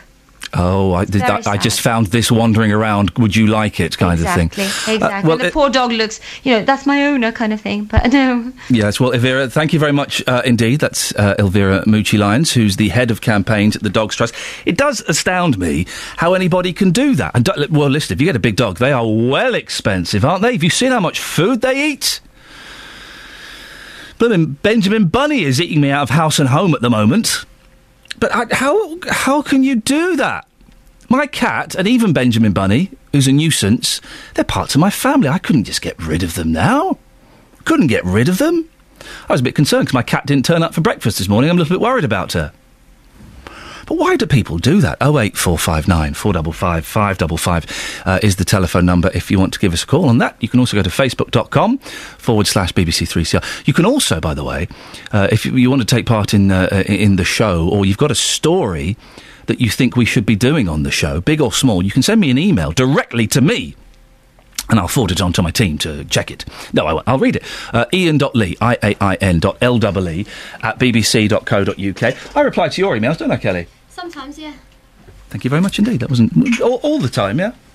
Most of the time, yeah. There we go. So all the time I reply to Kelly Bett's email. So if you want to send me an email with something you think we should be doing on the show, and it can be a huge thing that's covering the whole country, or it can be a tiny thing that's just affecting you, then do send me an email, Iain, IAIN.LEE @bbc.co.uk, and we'll have a little look at it, and we'll see if it's right for this show, and if it's not, we'll see if it's right for any of the other shows, and we will forward it to the appropriate people. 7:29, BBC Three Counties Radio. Let's get the travel news now. Here's Adam. Travel news for beds, cards and bugs. BBC Three Counties Radio. Heavy traffic anti-clockwise on the M25 Waltham Abbey to Potters Bar going into the roadworks, but the bigger problems are further round anti-clockwise. An accident just after junction 19 at Watford means that lane 4 is still blocked just after the junction, and congestion is back to St Albans at junction 22. So the congestion coming toward that accident nearly back into the roadworks, which of course start at junction 23. It's taking at least 45 minutes to get through the traffic, possibly a little longer. Starting to get very slow on the M1 as well. Traffic from Luton Airport toward Redbourne, junction 10 to 9 on the cameras, and as you continue down toward London, past junction 7 at Hemel Hempstead toward the M25 at junction 6. That of course is going to then get caught up in the congestion caused by the anti-clockwise accident. If you're using the A1 into London, that is slow southbound, usual spot with a queue from the Holiday Inn junction in Boreham Wood down toward Mill Hill Circus. Trains and tubes, though, running well. Adam Glynn, BBC Three Counties Radio. Thank you very much indeed. It's 7:30. I'm intrigued by this hanging munchkin. I've seen it now. I can see it. But then they would have seen it as they would... Here it is, zoomed. You go listen to the news. I'll come back with evidence in a second. Across beds, hearts and bugs. This is BBC Three Counties Radio. Good morning, it's 7:30 with the headlines. I'm Catherine Boyle. Senior police officers have backed the idea of locking up the drunk and disorderly in privately run cells for which they'll incur a charge. Luton detectives are questioning two 18-year-olds arrested in connection with Friday's fatal stabbing in Hastings Street. And a report by MPs has recommended that the number of nurses on duty in every English hospital should be collected and published in a bid to avoid a repeat of the Stafford Hospital scandal. Three Counties Sports. BBC Three Counties Radio. Manchester United manager David Moyes says Wayne Rooney could become the club's all-time leading goal scorer. Rooney scored twice, including his 200th goal for United during their 4-2 victory over Bayer Leverkusen in the Champions League last night. Manchester City also got their European campaign off to a successful start. They were 3-0 winners over the Czech side Victoria Pilsen.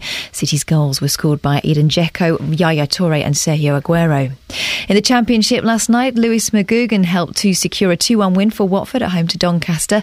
Hornets boss Gianfranco Zola said he'd made some key changes. Yeah, no, it's important. Some of them were necessary because we had few injuries around, so it's but it's important. I said it first place that the depth of the team this year is good, and I can afford to make changes and still get a good quality. Luton Town were 3-0 winners at home to Dartford in the conference with goals from Paul Benson, Luke Guttridge and Alex Lawless. Hatters boss John Still says his side looked good from the start. Our movement was so good, we moved the ball so quick, and I thought it would be a matter of time before we scored, and obviously Paul scored. Then we got the one from Luke, which was a deflection, but pleased with Jim Stevenson as well, come in and Parry. I'm been really pleased, and I want to keep pushing these younger players that we've got. We will see one or two more introduced, I think, in the next few weeks as well. In the Skrill South, Boreham Wood lost 2-0 at Farnborough, while in the Southern Premier, Hemel Hempstead stayed top after thrashing Bashley, Ian Lee's favourite, 4-1. Bashley! And Chesham a second after beating Bedford 3-0. And that's your latest news and sport. I'll be back with more at 8 o'clock. Do you think anybody is old enough to get that reference, or should I just knock it on the head? I think some people are. OK. He was very good, wasn't he? He was good. You're not buying this hanging munchkin in Wizard of Oz, are you? No, it's a bird or something, isn't it? Well, have you seen it? Well, I've seen what they say is it. I've seen something in the background, but... It does. Listen, it's a bit of an oversight considering the amount of money and attention they spent on that film. And also, surely the Tin Man... No, he was an idiot. Which one was an idiot? No, the lion was the idiot. The Scarecrow was the idiot. The lion was the coward. The coward, and the Tin Man was just... he wanted a heart. He was a romantic old Hector. Yeah, it's a terrible film, isn't it? I love it. Oh, goodness gracious. It is a bit rubbish, though. But why... Anyway, let's not go down that avenue of questioning. But they would notice it, weren't they? They would notice that there is a hanging munchkin in front of them as they trip merrily down the yellow brick. Also, what was a munchkin doing on set? There were no munchkins involved in that scene. They'd have all been sitting in the back smoking fags and doing all sorts, according to Judy Garland. Doing all sorts is correct. They were doing all sorts, weren't they? They were. Naughty devils. So-and-sos. Call 08459 455 555. BBC Three Counties Radio. We're talking about films this morning, films you wish you'd seen at the cinema. We'll speak... Richard Fitzwilliams is coming on in a bit. Fantastic. He's my favourite film person. Always a pleasure. And also Scottish independence. It's a year to the day that the Scotch get to vote on independence. I think it's kind of important that we look at it, because it will be a significant thing. But, well, hang on. Will it be a significant thing for people in England and you in beds, hearts and bucks? Does it concern you at all? We were scratching our heads in the office yesterday about whether we should do this, how much we should do about it, and whether you would be interested or concerned about it. There's even a dance that goes with that. You concerned.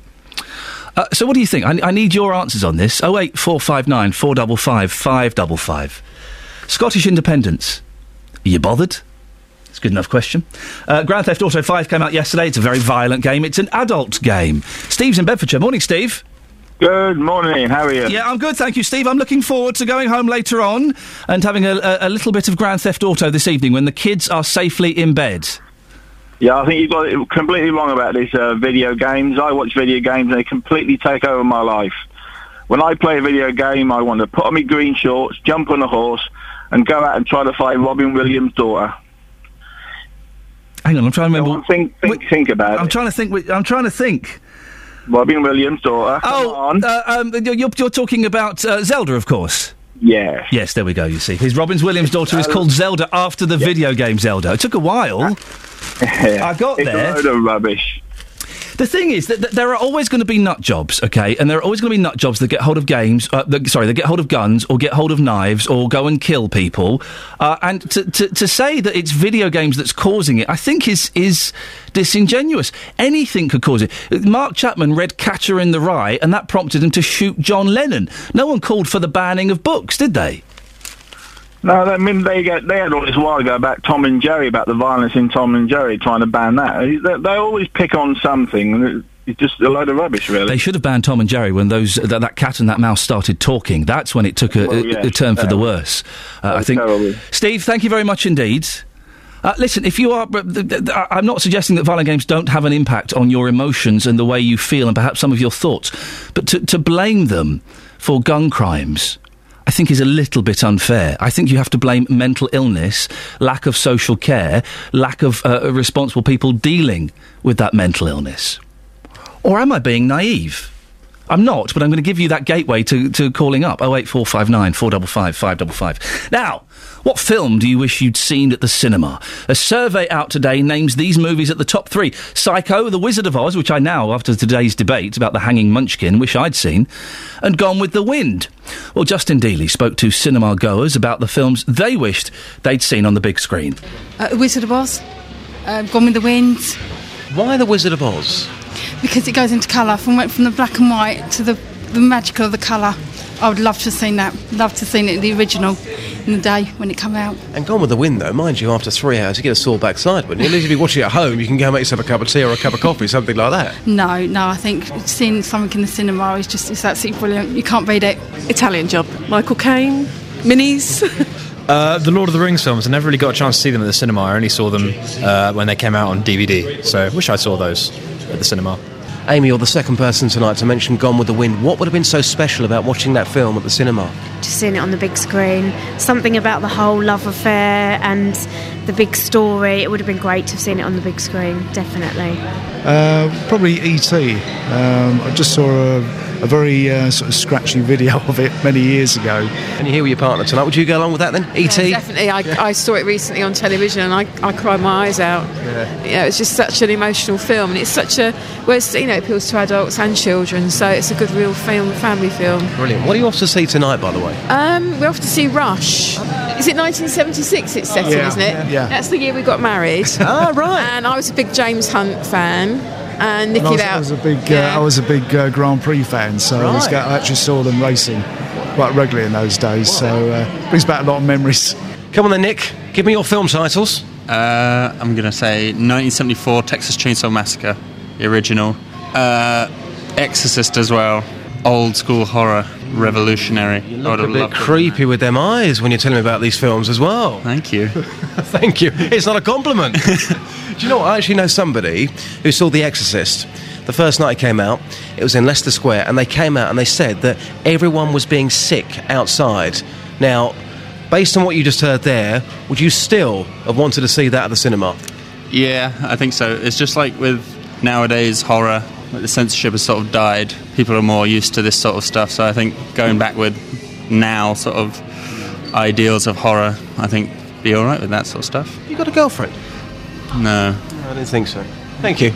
No worries. Well, I'm joined now by my favourite film critic and social commentator, Richard Fitzwilliams. Good morning, Richard. Good morning. I've been absolutely fascinated, I must tell you, because this is a subject that I've long debated over. The way a film should be seen, where obviously you're looking to see it in the cinema, and the way we live now, it so often doesn't permit time, the cost, and all the problems involved in making it to the cinema for a lot of people. Part of the problem, I think, Richard, is cinema is so expensive. Especially if you're looking at certain very popular films in 3D, which makes it even more expensive. But yes, no, you're absolutely right.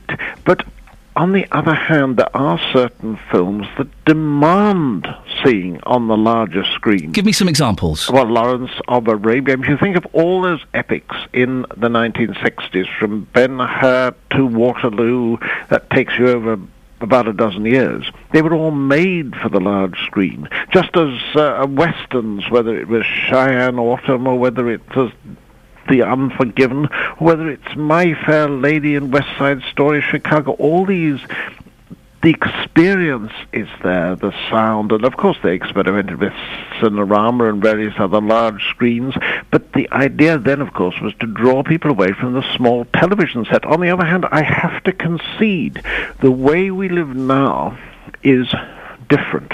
Film critics sometimes get links where they can't actually make it to a screening. They can watch it on the small screen. You've got the video, the DVD, you've got the television. Well, we've got huge televisions now. Some people have TVs. Mine's 42 inches. Some people have 50, 60-inch televisions with fantastic sound systems. Well, if you've got that, that's absolutely fine. I suspect as a percentage that number have it, but a lot of people do, and, good luck to them, because you want the largest screen possible. I mean, this is in fact an idea that's really taking off, and that's showing live opera and live theatre. I was at Turandot, the Royal Opera House production. This was on being shown on a screen in London last night, and there you must have the experience to have the large screen. But if you can't get that, this is the point. Should you download it? If not, why not? One of the saddest things I always hear is when people say, but I've seen such and such a film, but it was on a flight. I mean, that is the very last way you should see.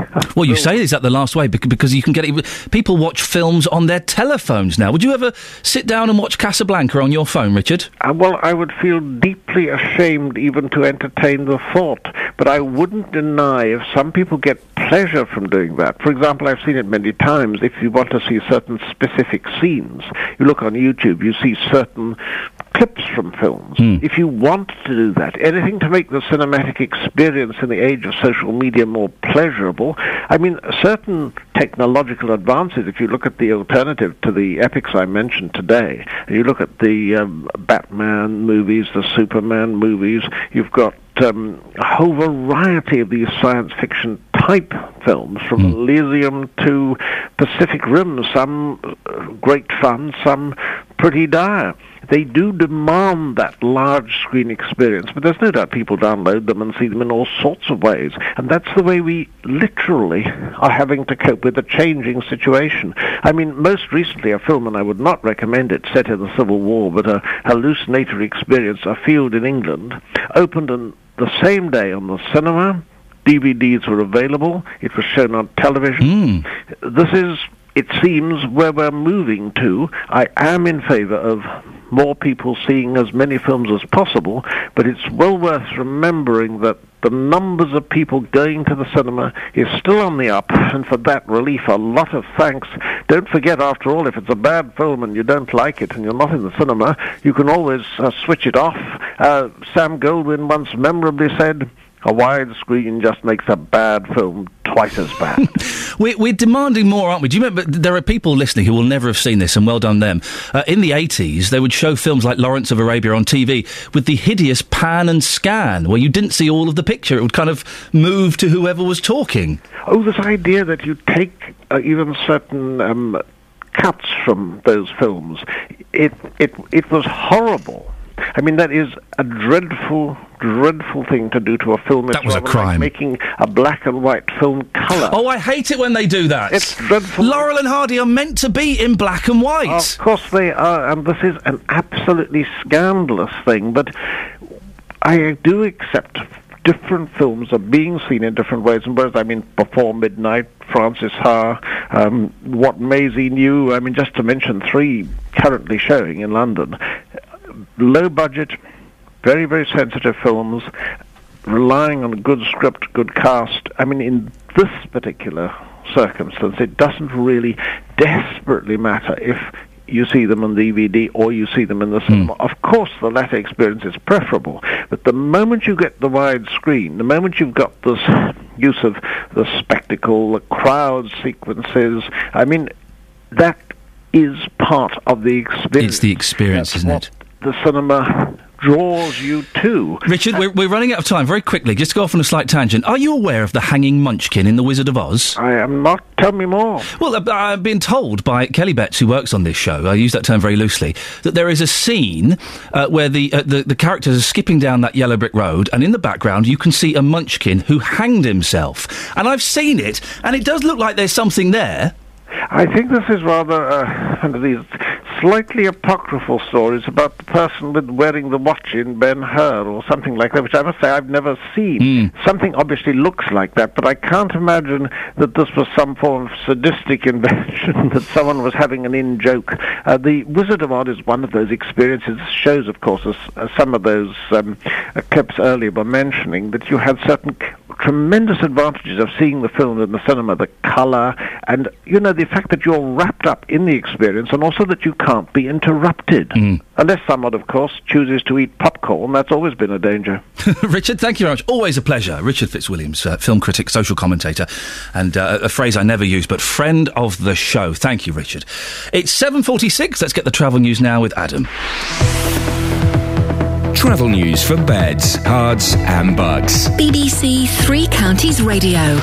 We've had a call about the A5 northbound at Markyate. We're hearing it might be partly blocked by a two-car accident around Hicks Road, affecting traffic heading on toward Dunstable. Certainly looking a little bit slow round there. M1 southbound busy, Luton to Redbourne, junction 10 to 9, then Hemel Hempstead to the M25, junction 7 to 6A. The Aylesbury Road in Wing, the A418 looking very busy between Church Street in Wing and the Wingrave Crossroads. It's because of roadworks. There are water main works around there causing some delays. A1M southbound slowing up from Stevenage, junction 8 to 7.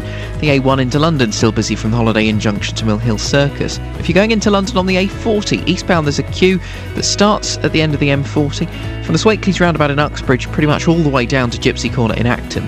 The M25 anti-clockwise slow from back at the M11 through to Potters Bar in the works. Then we've still got one lane closed just after Watford junction 19 following an accident. Congestion back to St Albans at junction 22, and it is taking about an hour, if not more, to get through the traffic. Adam Glynn, BBC Three Counties Radio. Adam, thank you very much. 7:47. It's Wednesday, the 18th of September. I'm Iain Lee. These are your headlines on BBC Three Counties Radio. Senior police officers have backed the idea of locking up the drunk and disorderly in private-run cells, for which they'll incur a charge. Luton detectives are questioning two 18-year-olds arrested in connection with Friday's fatal stabbing in Hastings Street. In sport, the chairman of World Snooker, Barry Hearn, has told world champion Ronnie O'Sullivan to prove his allegations of match-fixing or apologise. Coming up, we'll have more on Scotland being an independent country. Are you bothered? 08459 455 555. Before that, let's get the latest weather. Here's Kate Kinsella. Beds, Herts and Bucks weather. BBC Three Counties Radio. Good morning. Well, there's a bit of cloud around this morning, but it is gradually going to break up and give us some lovely sunny spells. It's an improvement on yesterday. The wind is lighter, we'll see more sunshine, and the temperature is going to be a little bit warmer as well. 16 Celsius, 61 degrees in Fahrenheit. Now, there may be one or two isolated showers as we head through the middle part of the day, but to be honest, it's fairly unlikely. Too many people will catch one of those. Now, overnight, it's going to get dry and clear quite quickly, so the temperature is going to drop down quite quickly. 6 Celsius, the predicted minimum, 43 degrees in Fahrenheit, and then through the early hours of tomorrow morning, the cloud increases from the west, and that's the arrival of our next weather system. Starting off cloudy for Thursday, and the rain, some of that quite heavy as well, and when it goes through, it's going to become quite windy as well. That's going to continue through much of the day until tomorrow evening, and it's just going to feel a little more miserable than it does today. Maximum temperature just 16 Celsius. That's 61 degrees in Fahrenheit. And that's your forecast. Thank you very much. If you've missed any of the programmes from the last week, you've missed things like this. And your journey nearly came to a juddering halt where you had in effect, a breakdown triggered by a car crash with your then partner Jill. But there is a way you can hear it all again. I was drunk, I ran into some roadworks and she had a very bad head injury and nearly died. Go to bbc.co.uk/Three Counties and click on Listen Again. You know, you were nearly responsible for killing somebody. It's a really, really traumatic experience, I must say. bbc.co.uk/Three Counties. Video games are so dangerous. They encourage our children to be violent and indulge in selfish, awful, scummy behaviour, don't they? Wrong. I've just been sent a link. Kids buy Grand Theft Auto 5, help save man from burning house. Hello! Two brothers, aged 17 and 16, were out late last night in Toronto picking up Grand Theft Auto 5. That should have been the most exciting thing of the night, but no. They had to go and help save an old man's life on the way home. Returning from the store with their game, the pair came across a house on fire with a 70-year-old man trapped inside. They called 911, then bust down his front door to try and save the occupant. There you go, you see? There you go. 08459 455 555. Call 08459 455 555. BBC Three Counties Radio. Let's have a look at the front pages, shall we? The Times. Alarm over shortage of nurses on NHS wards. Hospitals urged to publish staffing levels. Oh dear. Patients are being put at risk. How many times in the last year have we used that sentence? Patients are being put at risk. Patients are being put at risk because hundreds of hospital wards do not have enough nurses to look after them properly. Analysis for The Times reveals that 43% of wards have a staffing level lower than 1 nurse per 8 patients, a red zone flagged by a recent government report. Oh dear. And then there's a picture of, Nick Clegg is batting out of his league slightly. Here's his wife visiting a primary school in Glasgow yesterday as the Lib Dem conference trundles on. It's a 5-day conference. It's only the Lib Dems. 5 days? What on earth are they getting up to up there? Well, so far, what have we got from the Lib Dem conference? Carrier bags will be 5 pence. School uniform will be a bit cheaper. Free school meals. Ladies and gentlemen, 5 days. The Guardian has a fantastic picture of the Costa Concordia. That there boat, what done, sunk. Every infant to receive free school meals, Clegg pledges. And there's something over there. I don't know what that is. There. The Daily Telegraph. There's the Miriam Gonzalez Durantes, Nick Clegg's wife. Again, sober up in drunk tank and pay £400 to leave. Drunks causing a nuisance in towns and cities will be held overnight in privately run drunk tanks and charged up to £400 under police leaders' proposals. Drinkers who get so intoxicated they cannot look after themselves will be cared for in holding cells until they sober up and charged for the pleasure. Well, we're hoping to speak to David Lloyd, the PCC for Hertfordshire, a little bit later on in the show, who, do you remember he came in a few months ago and talked about charging prisoners for staying in prison cells? We laughed, we scoffed, I told him he was a silly sausage. Well, I bet he's excited about this. I bet he's over the moon about this. We'll try and get him on if we can. I know he's a busy man, but we'll see.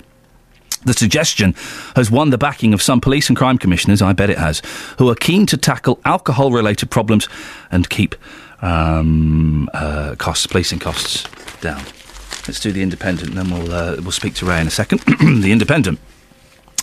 Killing that sparked the London riots, the Mark Duggan inquest, and Coalition's Family Day, free school meals and marriage tax breaks. We'll have a look at the rest in a bit. I want to speak to Ray first. Morning, Ray. Morning, mate. How was St Albans today? All right. Wet, damp, horrible. Oh, no. Wet, damp and wonderful. Is it? All right, then. Was this Reg or Ray? Reg. Reg, I called you Ray and you answered to the name of Ray. I know, it's like you must be getting old, mate. Well, listen, tell me about it. I'm getting very old. I'm at that age, Reg, where I walk into a room and I can't remember what I walked into the room for. Oh, you need incontinence pants then? That may be what I walked in there for. Yes, now I remember. Too late. Reg, films you wish you'd seen at the cinema? Well, it's got to be The Kingdom of Heaven, but the director's cut. What's The Kingdom of Heaven? It's that film what they panned with Orlando Bloom when he was doing, like, in the nights and that. I've not heard of that one. Yeah, fantastic film. Bit bloodthirsty, but good. Very good. And did you see it on video? Yeah, I've seen it on video. And that is, let's say, you've got to get the director's cut one because it's a lot better. Right, OK. There's something about watching films in the cinema. There's the experience of it, isn't it? Of indulging in an experience with other people. Yeah, I think so. Yeah, there's a lot of people don't get it now, do they? You know, go to the pictures and that. I think the best film I ever saw at the pictures would be The Battle of Britain. Oh, there you go. You see, God, you are old, aren't you, Reg? Yeah, getting prehistoric, mate. Exactly. Reg, thank you very much indeed. The best film I saw at the cinema wasn't necessarily the best film. Actually, two films I saw at the cinema that were enhanced by being there with other people. One was a Jackie Chan film. I know, Rumble in the Bronx, the second time I've mentioned Jackie Chan. But I always watch... I do like karate films and kung fu films, and I watch them at home on my own or with a few mates. But watching it in a cinema in North London and hearing people cheering every time Jackie Chan kicked somebody's backside, oh, it was wonderful. It was like we were at a party. People cheering him on. Yes, get in there, Jackie. All of that going on. It was fantastic. The other film I saw at a cinema, it was what was it called? United 93? The film about the September the 11th attacks, and it was specifically about the aeroplane that the passengers brought down in a field. I saw that the week it was released in New York at a midnight showing. Wow. If you want to see... want to be involved in an emotional experience yet feel slightly detached from it, go and see a film about September 11th in New York at a midnight showing. It was incredible. At the end, I went with my brother-in-law, and at the end, I think it fades to black, and it just, when they bring the aeroplane down, I seem to remember it fades to black. I'm getting shivers thinking about it. Silence in the cinema, and then just people spontaneously sobbing. Oh, my goodness. What a powerful experience. And obviously, it's a shocking film to watch. But to watch it in New York, not 3 miles from where the towers came down, and to be sat in a dark room full of people who were probably there, who quite possibly lost people in that attack. Wow. That's when cinema's at its most powerful. I also enjoyed watching the latest Die Hard movie at the cinema. There is something about it. It's just so expensive. Why you charge so much? You can see why people are turning to video piracy, can't you? Turning to it. I watched E.T. in, what year was that? 1983, on a really bad Betamax copy with some scenes cut out of it. We couldn't really make out what was going on. I still sobbed like a baby. I've not watched it since. They redid E.T., didn't they? This is what they do in Hollywood. They redid E.T. to make E.T. They did it. They made E.T. look more realistic, and they cut the guns out. I know that seems odd. So E.T. suddenly's got more realistic facial expressions, and the FBI, when they're running around with guns at the end, no, they're not running around with guns. They're running around with torches. Why would you do that, Spielberg? There are some copies. I hate this rewriting history. There are some copies of, I think it's Abbey Road, the cover of Abbey Road, where Paul McCartney's cigarette has been airbrushed out. Oh, no. Don't do that, for goodness sakes. 08459 455 555 is the telephone number if you want to give us a call. You can also go to facebook.com/BBC3CR. On the subject of films that you wish you'd seen in the cinema, as opposed to ones you'd watched on television, I don't think this gentleman's taking the argument seriously enough at all. James Sharp, no, not James Sharp, sorry. Who is it? It's Nick Church says, I wish I'd seen Rocky 4. Now, come on, please. 08459 455 555. 7:58, let's get the travel news now. Here's Adam. Travel news for beds, cards and bugs. BBC Three Counties Radio. Anti-clockwise M25 is queuing from the M11 to Potters Bar. That's going into the roadworks, but of course we've got problems further round this morning. There's been an accident just after Watford at junction 19. It's still blocking lane 4 just after the junction, and congestion is back to St Albans junction 22. It's taking over an hour to get through the traffic there. Queues are still building. The M1 southbound slow from Flitwick to Redbourne junction 12 to 9, then slow again from Hemel Hempstead to the M25 junction 7 to 6A. A1M southbound is slow past Stevenage at junction 8 and 7. The A1 into London is busy from the Holiday Inn junction in Boreham Wood to Mill Hill Circus, and we're still hearing these reports of problems in Markyate. The A5 partly blocked both ways by a 2-car accident around Hicks Road. We've had a second call come in on that. Thank you to Mr Oakes, who called us with information.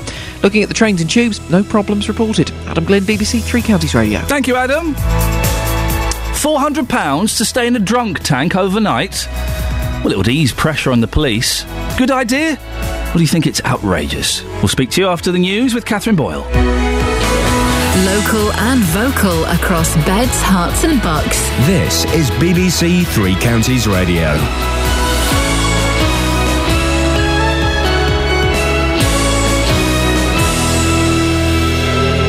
It's 8 o'clock. The headlines: drunk tank plans criticised, teenagers arrested over Luton stabbing, and Hertfordshire headmaster claims boarding schools could be the cheaper option. BBC Three Counties Radio. Alcohol awareness charities are criticising senior police officers' calls for the introduction of so-called drunk tanks. People found to be drunk and disorderly would be held in cells run by private companies for which they'd pay a charge upon release. Gary Topley runs a project for alcoholics in treatment and fears the scheme could become a money-making exercise. Does it then stretch to people going out on Christmas parties if people are over the influence? and acting a bit rowdy, do they arrest a crowd of 10, 15 people for drunk and disorderly and then charge all them as well? I think that's got to be, a lot more clearer, a lot more grey areas have got to be put right. Two 18-year-old men have been arrested by police investigating last Friday's fatal stabbing in Luton. 19-year-old Micah Urquhart was found seriously injured a short distance from his home in Hastings Street. He died at the scene. Bedfordshire Police are continuing to appeal for witnesses. The NHS is being urged to be much more open about staffing levels in a bid to avoid a repeat of the Stafford Hospital scandal.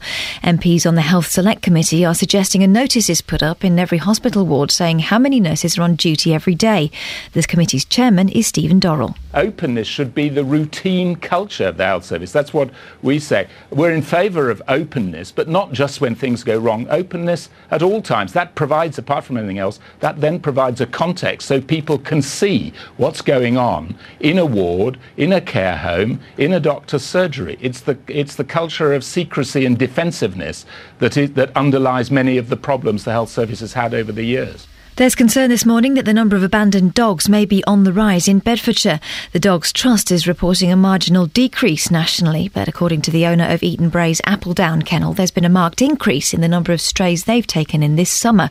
And Julie Shelton dismisses the idea that the current economic climate is a factor. No, that's a complete excuse. It's the fact that people get dogs without giving it any thought. They don't research the breed of dog they get. They treat them as a disposable item and get rid of them. We had one thrown into our car park yesterday. It's people's attitude, I'm afraid. It's nothing to do with anything else. It is entirely down to the type of people that get dogs. Sending a child to boarding school could be more cost-effective than shuttling children to many different sports and activities, according to a leading headmaster from Hertfordshire. Ray McGovern from St George's School in Harpenden says that boarding schools are not elitist and insists they can be a good option for working parents, single-parent families and people living in rural areas. Sport now, and in the Championship last night, a late penalty gave Watford a 2-1 win over Doncaster at Vicarage Road. Meanwhile, Luton Town were 3-0 winners at home to Dartford in the conference. The weather today, sunshine with a chance of isolated showers and a top temperature of 16 degrees Celsius. That's 61 degrees Fahrenheit. You can get the latest news and sport online at bbc.co.uk/3 counties. Boarding schools are a terrible idea for parents who love their children. Oh. Do you not think, why have kids and then not see them for 3 months at a time? It wouldn't be right for me. Oh, look at you. Well sat. No, but I think that it's different culture, isn't it? I had friends that went to boarding school and it was just what was done, and they were really... their family almost became the people they went to school with. It's not for me, but for some people it's just the way it is. Wise words from Catherine Boyle. Boarding school is not for people who love their children. Morning, this is Iain Lee, BBC Three Counties Radio. Lots coming up. Police chiefs are calling for privately run drunk tanks to be considered to help tackle alcohol-fuelled disorder. Well, we'll be speaking to David Lloyd, the Police and Crime Commissioner of Hertfordshire, who's missed a train to speak to us this morning, so we'll get to him shortly. Kennels in Beds, Herts and Bucks are full of strays. Why do people abandon their dogs? And what films did you not see at the cinema that you think, oh, that would have been good on the big screen? Facebook.com/BBC3CR. You can send me a text, 81333. Start your text 3CR. Or you can give me a call, 08459 455 555. Across Beds, Herts and Bucks. This is BBC Three Counties Radio. Drunk tanks. What do you think? Good idea? They're a suggestion from the Association of Chief Police Officers. It says more needs to be done to tackle a culture of drinking to excess and alcohol-related crime.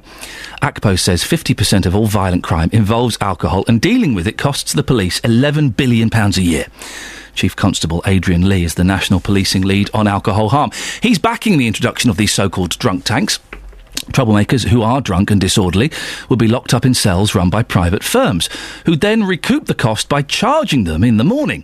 According to the Daily Telegraph, people would be charged up to £400 a night, and they'd also face a fine.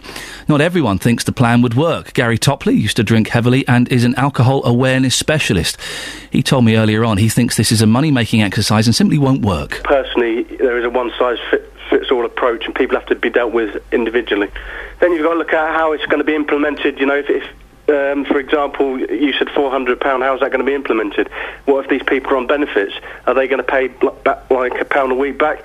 Obviously, then they're going to lose money because not everyone's going to pay it. So it's reinforcing that as well to try and get the money back. Oh, joined now by the Police and Crime Commissioner for Hertfordshire, David Lloyd. Good morning, David. Morning, Ian. Nice to speak to you. Thank you for missing a train for us. It's very much appreciated. Always willing to do so for you. What do you think about this? A good idea? I think it's a good idea. It works exactly along the same lines as what I've been talking about in my plan, Everybody's Business, and that's really about putting responsibility back into people's hands. If you want to go out and get drunk at night, fine, but if you want to go out and get drunk at night, you are going to cause problems to other people quite often, and if you do, let's find a way of clearing this up. I think this is a great idea because what it does is it gives proportionate justice very swiftly. You stay overnight in what you like, if you like, a portable police cell. You pay for it in the morning. Job done. Now, you say affordable. According to one of the papers, I'm just trying to find, it's The Telegraph, it could be £400 a night. That's the price, as I'm sure you're aware, of a very fancy hotel with breakfast thrown in. That's not going to be affordable to a lot of people, is it? Well, I didn't say affordable, I said proportionate, but we're down. I do apologise, sorry, I misheard you. However, I think that if it makes people change what they're doing and the way they're doing it, that is well and good. Because actually, at the end of the day, these people cost society money. That's what it costs to stay overnight. That's what you pay. Now, I don't know the exact figures they're going to come out with. It's just an idea, but it does seem like a good idea to me. And people who don't like these ideas always try and sort of work out, well, is it going to be £1 a week or whatever? Let's get the idea in place first. Let's just establish that this makes good sense, and once we've established that it makes good sense, then let's work out the details. It's not going to help people who have serious alcohol addiction problems, is it? And they're going to be punished even more. Well, I think the people with serious alcohol addiction problems probably aren't the people out on the streets getting very, very drunk every night. But if they are, there are various different strands. I think this can help. It's one of many ways of helping, because if you know that this is going to cost you £400 every night you get put away, if that is the figure, that should be a deterrent in itself.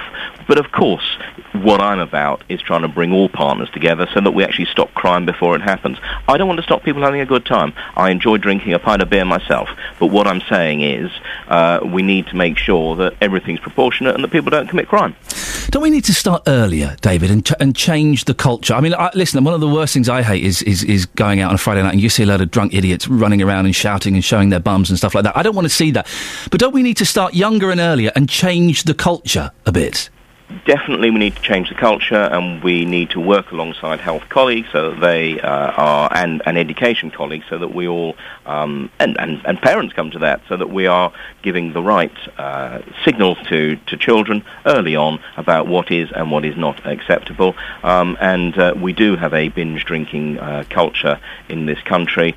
It's one that we've got to try to change. This might be one good way of helping to change it. David, thank you very much. I appreciate you going that extra mile for us and missing a train. It's very kind of you. It's David Lloyd. He's the Police and Crime Commissioner for Hertfordshire. He thinks it's a good idea. I suspected he would. I have a couple of concerns. The concern is the cost, £300 to £400 a night. That's more than a night at the Ritz. And the fact it's being run by private firms. With the police, they know what they can and they can't do. Yes, sometimes they bend those rules. But they know what they can and they can't do.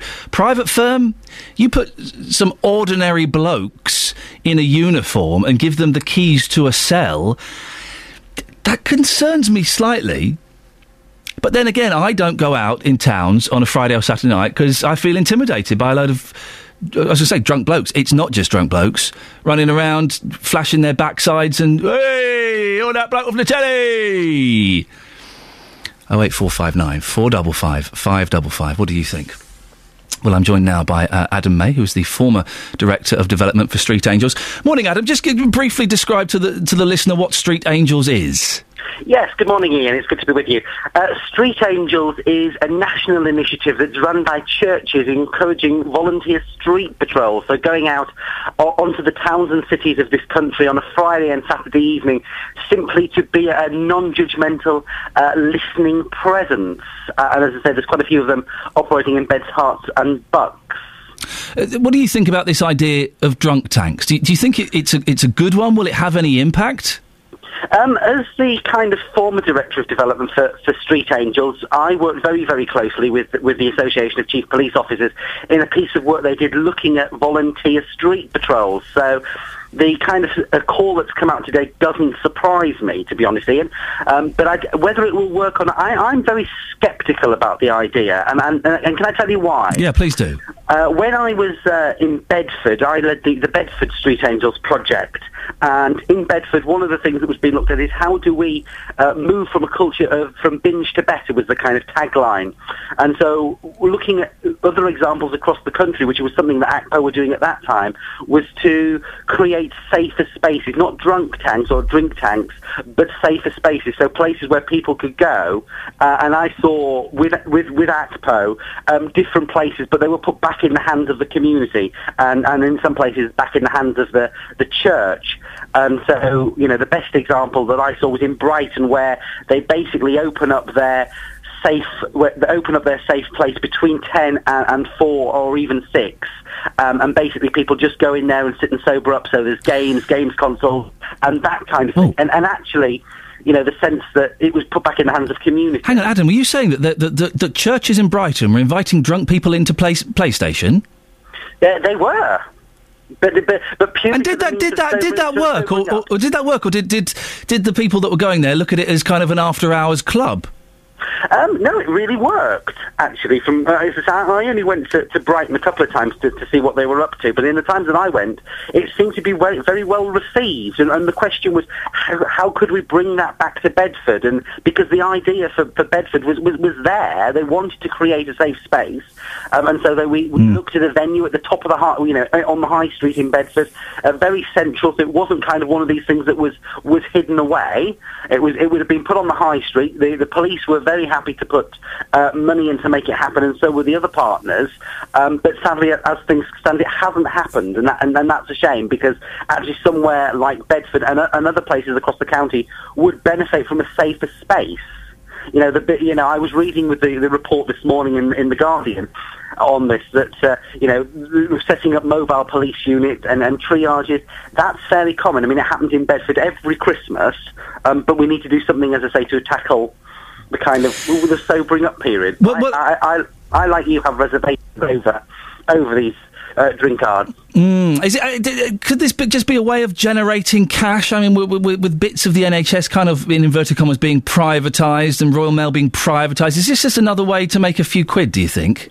I think it probably is, and I suspect that nobody would ever say that, and police and crime commissioners wouldn't say that, but actually, it probably is. The question is, it's about, I shared what you were saying just before you introduced me, Ian, about the fact that it's been run by private companies. I think the community have a response, and we need to take a partnership response. In Bedford, the Nighttime Economy Safeguarding Partnership that works with the police, the council, A&E, and all the usual suspects really works in Bedford. But and now there was a reticence when the church came and said we want to be part of that safeguarding partnership. Believe you me, and I got many a frosty reception to start with. But when it really was the community working with the community, it was well received. Adam, thanks very much. Nice to talk to you. Adam May, who's the former Director of Development for Street Angels. What do you think? Load of drunks, kicking off in the street, bag them in a drunk tank. They wake up in the morning, got a pounding headache. Can we go now? Yeah, of course you can. Just one thing, here's your bill. £400? Yep, that's right. 08459 455 555. What do you think? Is it a good idea? Are you intimidated? Too intimidated to go out in your local town on a Friday or Saturday night because you're a little bit concerned about what you might come across? I don't like it. I hate... I went out to see a band in London a few weeks ago with my sister on a Friday night. Oh, it was awful. It was horrible. There's all these drunk idiots in the... Oh, it's disgusting. But is that just because I'm an old man? I used to get, drunk in the street. I don't know. 08459 455 555. It's 8:15 or thereabouts. It's BBC Three Counties Radio. Let's get the travel news now. Here's Adam Glynn. Travel news for beds, cards and bugs. BBC Three Counties Radio. Queues on the M25 anti-clockwise from the M11 through to Potters Bar, junction 27 to 24. Once you get beyond there, through the roadworks, you're then going to encounter severe delays. There was an accident a bit earlier this morning, just after Watford at junction 19. Now, small mercy, all lanes have at least reopened. Lane 4 was blocked for quite a while this morning. It has now been cleared, but the congestion still very much present back as far as St Albans at junction 22, and on average it's taking just over an hour to get from St Albans past Watford. The A1M southbound looking slow round Stevenage, junctions 8 and 7, into London delays from the Holiday Inn junction Borehamwood down to Mill Hill Circus. M1 southbound slow Flitwick to Redbourne on the cameras, also slow Hemel Hempstead to the M25. The A40 into London is really busy this morning with queues from the Swakeleys roundabout in Uxbridge to Gypsy Corner in Acton, and in Markyate the A5 has been partly blocked both ways. An accident with 2 cars involved near Hicks Road, affecting traffic heading toward Dunstable, also affecting that southbound traffic. Adam Glynn, BBC Three Counties Radio. Thank you, Adam. 8:16, it's Wednesday the 18th of September. I'm Iain Lee. These are your headlines on BBC Three Counties Radio. Alcohol charities are criticising senior police officers' calls for the introduction of so-called drunk tanks, suggesting the scheme could become little more than a cash cow. Luton police are questioning 2 18-year-old men arrested in connection with last Friday's fatal stabbing in Hastings Street. Watford beat Doncaster 2-1 in the Championship last night, while Luton Town were 3-0 winners at home to Dartford in the Conference. Coming up, Scotland. Should it be an independent country? And a side question to that, do you care, Beds, Hearts and Bucks? 08459 455 555. BBC Three Counties Radio.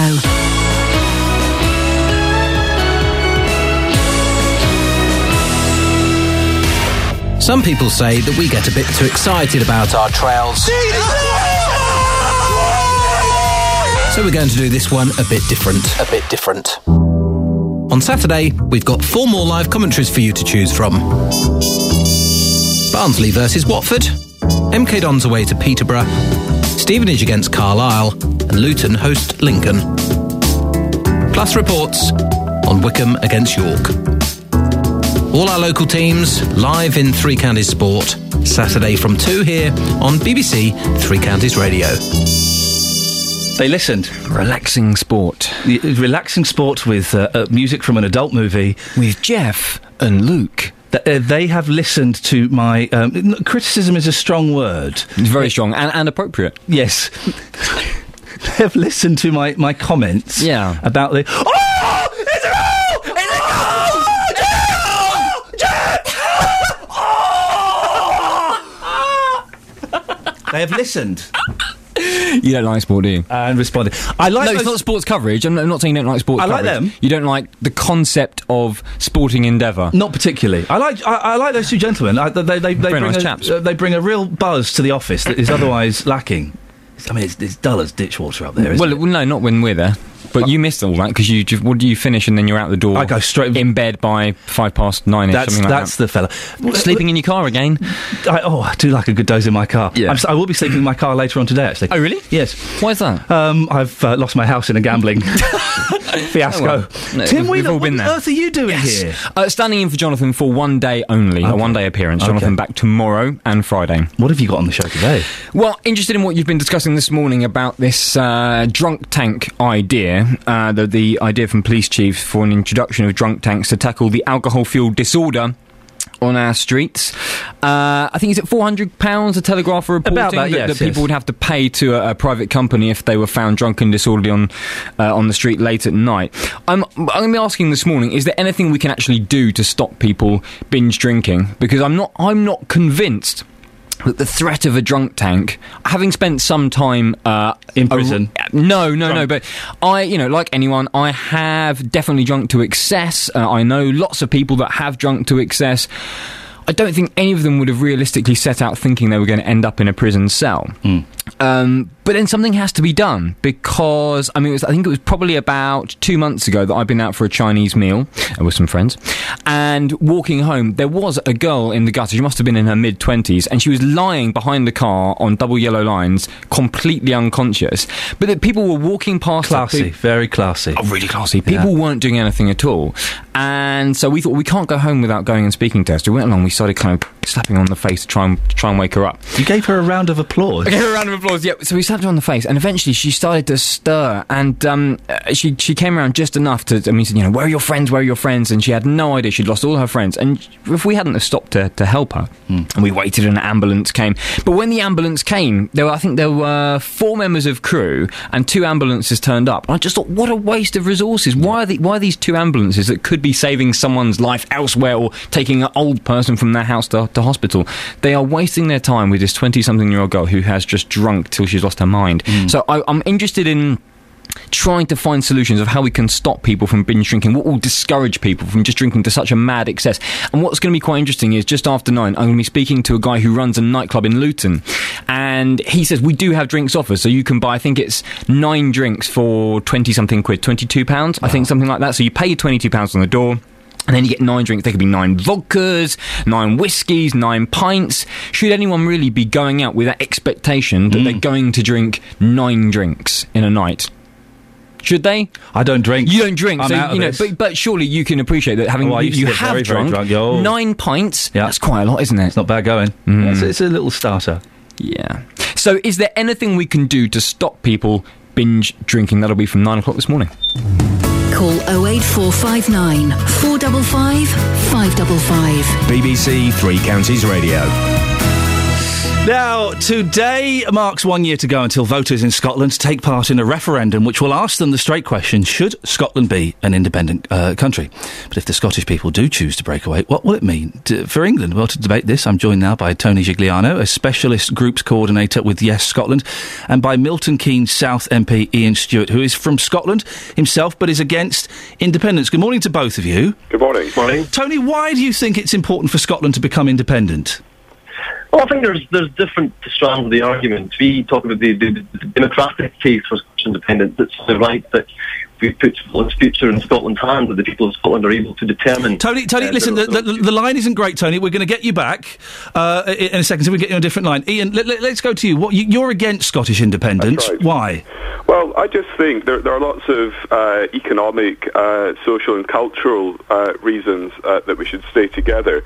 But for me, as someone who was born to Scottish parents and grew up in Scotland, but who's lived in England most of my working life, and through marriage in the family I've got many English relatives, my nationality is British, and I just don't want to see my country broken up. There are lots, and I have Scottish relatives, there are lots of people in Scotland who feel very strongly that the focus of the British government seems to be not only on England, but primarily on London as well. There are people who feel left out.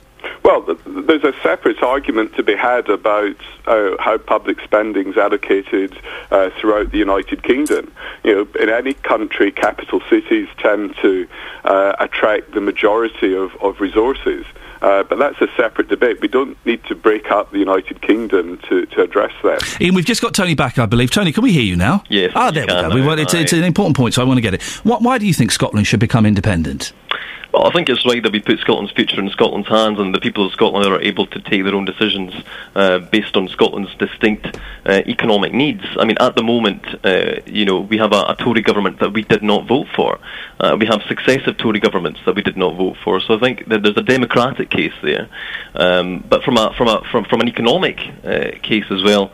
And a fairness case, we have to look at why Westminster isn't working, and the reality is that it hasn't been working for Scotland. The paradox of child poverty at 22% in an oil-rich nation like Scotland is a scandal, and that, for me, encapsulates one of the biggest reasons why Westminster has failed for the people of Scotland. And would that change, Tony, if Scotland were independent? Would you be having more funds that you could funnel into things like child poverty? Well, absolutely. I mean, not only are we stronger financially, we would be stronger financially with independence, we would be able to, instead of wasting millions of pounds on renewing Trident, for instance, as one example, something that we simply would not do if we had the powers here in Holyrood. We'd take very different approaches in Scotland, and we have shown that over the past years with devolution. If the Scottish Parliament proves something, it is the fact that we do things differently, whether it's on education, south of the border, the Tories and Liberals are forcing young people to pay £9,000. We don't have tuition fees in Scotland because we believe that education is a right. So we take different approaches in Scotland.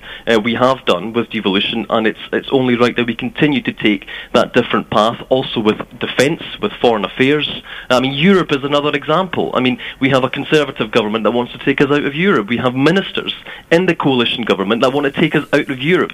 The majority of people in Scotland want to stay in the European Union. It's a very, very clear in the European Union, and we want to take that different approach. Ian, Tony makes a good point, doesn't he? That Scotland is a country, and it is not having a proportional say in what happens to it. Well, I would argue the reverse. I would say that Scotland punches above her weight by being part of the United Kingdom. I view that the strength of the United Kingdom is greater than the sum of its individual parts. And I think we have to think very carefully before we rip up a partnership, a union that's been a strong one for over 300 years.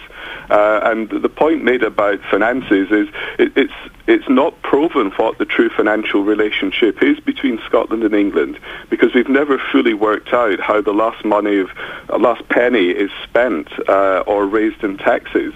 And I just think it's going to be an absolute mess if we try and rip up a partnership that's been a huge success for many years. In what way is it? What you're saying is basically that it's too much of an inconvenience for the people of Scotland to be deciding their own. No, that's exactly what you're saying. It's too much. It's too inconvenient. That is a ridiculous assertion. That's what you've said. You said it's too much of a big deal, too much of an inconvenience. There we have the Scottish nationalist argument. They just shout down anyone who... Ian, you're speaking now. So respond to Tony, please. Sorry, I didn't catch that. Well, respond to Tony's point. Well, it's a ridiculous notion to suggest that this is just an inconvenience. There are going to be huge practical difficulties in breaking up. It could happen if that's what people wanted.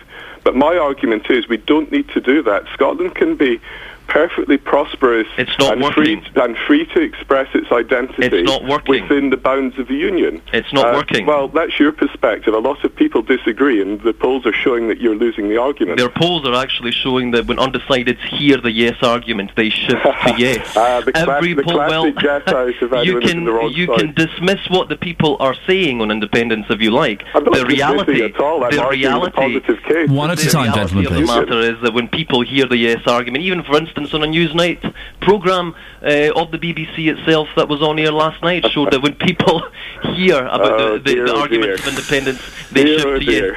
Ian, every recent poll has shown that as well. Ian, again, I go back to the point. It must be frustrating to live in Glasgow or live in Edinburgh or live in the Hebrides, and all of the focus seems to be on London, a city that's in a different country. It must feel exclusive to a lot of Scottish residents. No, I would argue if you look at the number of Scots who are in positions of power in the whole UK, we've had far more than fair share. And the point about capital cities dominating, I suspect if you ask people in the Highlands, in Orkney, in the Hebrides, does Edinburgh get too much resources, they'll probably agree with you. Well, look, let me put it to you. You make a point of position of power. What position of power were Scottish MPs on voting on the bedroom tax? The vast majority, over 80% of Scottish MPs rejected the bedroom tax, but it was imposed by Westminster regardless. So even when Scottish MPs, never mind MSPs, go to Westminster with a completely different perspective on things, we are still voted down because we don't have the numbers. Now that is a clear democratic deficit. You have to accept it, regardless of whether Gordon Brown is a Prime Minister from Scotland or not. Is an utter irrelevance. An utter irrelevance. No, we do not have. It is. We don't have the numbers in the House of Commons. Has voted for a Conservative government that had a Labour. Tony, let Ian just come back. We're running out of time. But Ian, just come back on that point if you would. No, there have been times when England has voted for a Conservative government, but because of the votes of the UK as a whole, it's been a Labour government that's been elected. There's an ebb and flow in these things. OK, listen, we have to end it there, strictly because of time, but maybe we can get you both back on, as you obviously feel very passionate about it, and it's a fascinating debate. That was Iain Stewart, Conservative MP for Milton Keynes South, and the other gentleman you heard there was Tony Giuliano, who is Specialist Groups Coordinator with Yes Scotland. 8:30, BBC Three Counties Radio. Let's get the travel news now.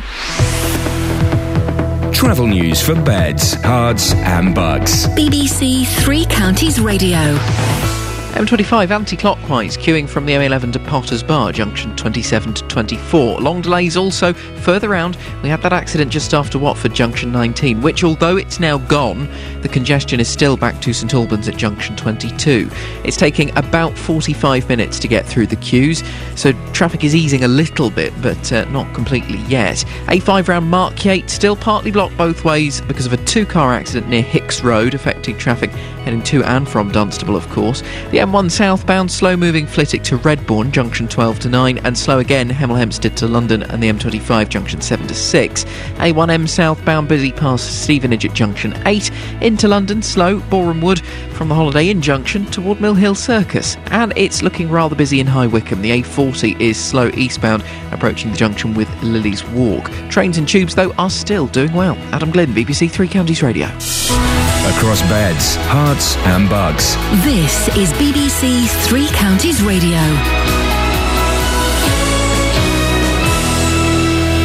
Good morning with the 8:30 headlines. I'm Catherine Boyle. Alcohol charities are criticising senior police officers' calls for the introduction of so-called drunk tanks, suggesting the scheme could become little more than a cash cow. Luton police are questioning two 18-year-old men arrested in connection with last Friday's fatal stabbing in Hastings Street. And the NHS is being urged to be much more open about staffing levels in a bid to avoid a repeat of the Stafford Hospital scandal. Three Counties Sports. BBC Three Counties Radio. Manchester United got this season's Champions League campaign off to a winning start as they beat Bayer Leverkusen 4-2 in Group A. Wayne Rooney scored twice, including his 200th for the club, with Robin van Persie and Antonio Valencia also getting on the score sheet for United. Captain Vincent Kompany made his return from a groin injury as Manchester City won 3-0 away to the Czech side Victoria Pilsen in Group D. City's goals were scored by Eden Dzeko, Yaya Toure and Sergio Aguero.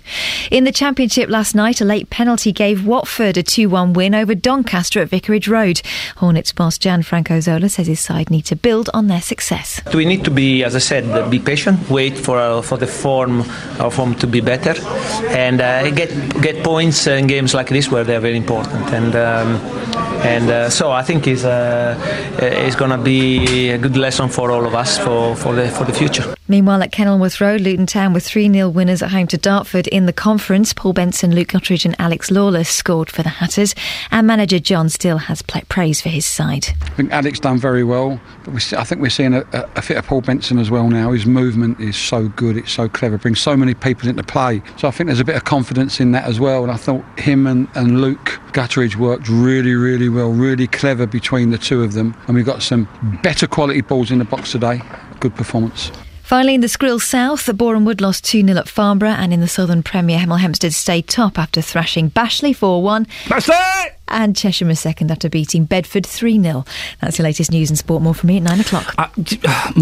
Remind me of the boarding school story that we spoke about earlier. There is a very prominent head teacher in Harpenden at St George's School in Harpenden, and he's saying that we should lose this image of boarding schools being elitist, and actually they can be a cheaper alternative for those parents who ferry their children about to various activities after school. OK, and remind me what spurious point I made on the back of that. You said only people that don't love their children send them to boarding school. Right, OK. I've got lots of calls lined up about boarding school. I suspect that they probably won't be patting me on the back and congratulating me for speaking the truth, will they? Well, you've got one answer for them. Harry Potter.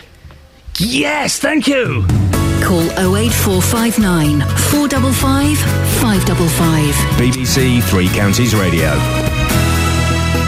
Last 30 minutes of the show, why don't you give us a call? Well, let's just take it easy, because I have lots of phone calls, shall we, between now and 9 o'clock. 08459 455 555. Drunk tanks, should we have them? Films, video games, are they too violent? Grand Theft Auto 5? And boarding schools. Janet's in Ashridge. Good morning, Janet. Good morning, Iain. Good morning, Janet. What can I do for you? I think that you were a little too categorical in the way you said parents don't love their children who send them to boarding schools. I think you might find that some parents who love their children send them to boarding schools because their profession and their devotion to the community doesn't allow them enough time with their children during term time. What do you mean by profession and devotion to the community? Par example. I was a surgeon, so I was on call, did many, many hours work. My children asked at 11 to go to boarding school. Oh, dear. So that there was continuity. How sad for them. They loved it because they were weekly boarders. They came home every weekend. It meant that at the weekend we enjoyed ourselves. All the homework, all exam revision was done. And it suited my children, and it's suiting my grandchildren, because Janet, my children are doing the same thing very well. It suited you. It suited you to send your children away for a week at a time. To go away. But at the age of 11, where did they get the idea that they would be better off? Because they were at a boarding school school. where there were day pupils and boarders, and they thought it was much better, rather than going to school at 7:30 in the morning and sort of staying at school till 5:30 or 6 at night. It was better to be there all the time, so they were part of the continuity with everybody else. What's this got to do? You mentioned devotion to community. I don't quite understand what that's got to do with this. If you are going to spend many years at the government's expense training in medicine, you have an obligation to pay back the community. No, if you go to the expense and the trouble of having children, you have a responsibility to those children above everything else, don't you? And my responsibility was to see Ship that them off. They were taken care of in a proper manner. No, your responsibility is for you to take care of them in a proper manner. You are their mother. And they preferred boarding school. At the age of 11, they're not old enough to make that decision, Janet. Indeed they are. I now have a 9-year-old grandson at boarding school. Oh, that's so sad. He wanted to go because his brothers were there, and he's in the same family house with them. I think it's so sad to have... Doesn't mean we don't love them. I think it's so sad to have the wonderful gift of children, and they are a gift. They are so precious.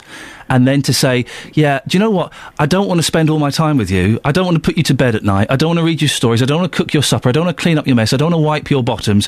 I'm going to let somebody else do that. I think that's so sad. 11, you're not doing any of those things either. You're not reading stories and cooking meals for them. You should be. By 11, most of my grandchildren can cook my meals when they visit me. Oh, Janet, it's just, no disrespect. It sounds awful.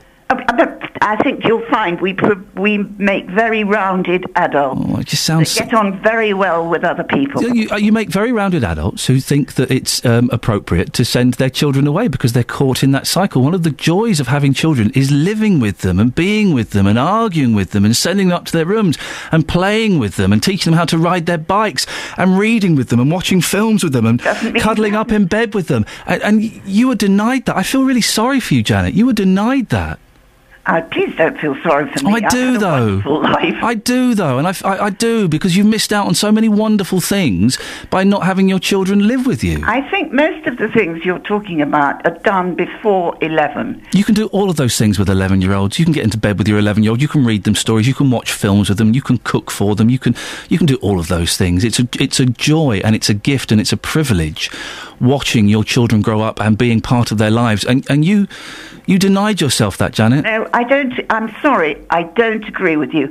I think that within a community, you have a responsibility to the community as well as your family. No, your family come first. Your family really do come first. Your family don't always come first. Your children come first. I really think they do. I'm afraid they don't always come first. You must equate what is the most important thing, and very often the community is more important, because having brought your children up properly, they are disciplined, they are rounded people and can well look after themselves when many members of the community can't.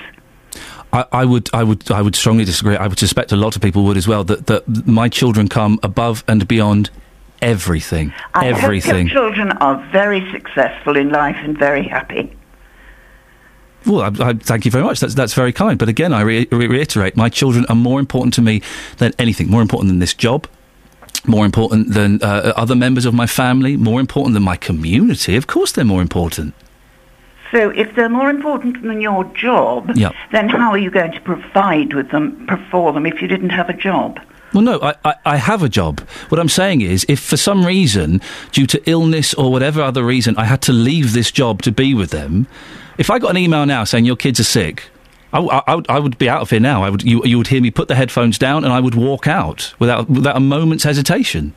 My children will bring up Granny and say, would you deal with it, please? Okay, but supposing that situation isn't possible, you know, if I got an email saying your children are sick, you have to come home now, the last sound you would hear is me putting my headphones down, walking out of that door and that door shutting. You are to be congratulated. Thank you. I know. But I don't agree with you, and I don't think... You think a radio show's more important than the health of my kids? Wow. Janet, it's nice talking to you. Thanks very much for calling. Bye. Janet in Ashridge there. Seriously, this means nothing. Compared to my kids, this is nothing. If I got an email now saying your kids are ill, you've got to come home, wouldn't even question it. Headphones down, out through the door. If that meant losing my job, that would mean losing my job. I probably wouldn't. I suspect that my bosses here would be understanding enough to know that. And Kelly could jump in, or Justin would jump in, or Jonathan, or whatever. Betty's in North Crawley. Good morning, Betty. Good morning. Good morning, Betty. What's your take on boarding schools? Well, I went to boarding school at the age of 8, but the circumstances were such that we had to. What were the circumstances, if you don't mind me asking? My father died when I was 3. Yeah. So my mother had 3 of us under the age of 10. Oh, dear. No widow's pension, no anything, no house paid for, because my father was only 34.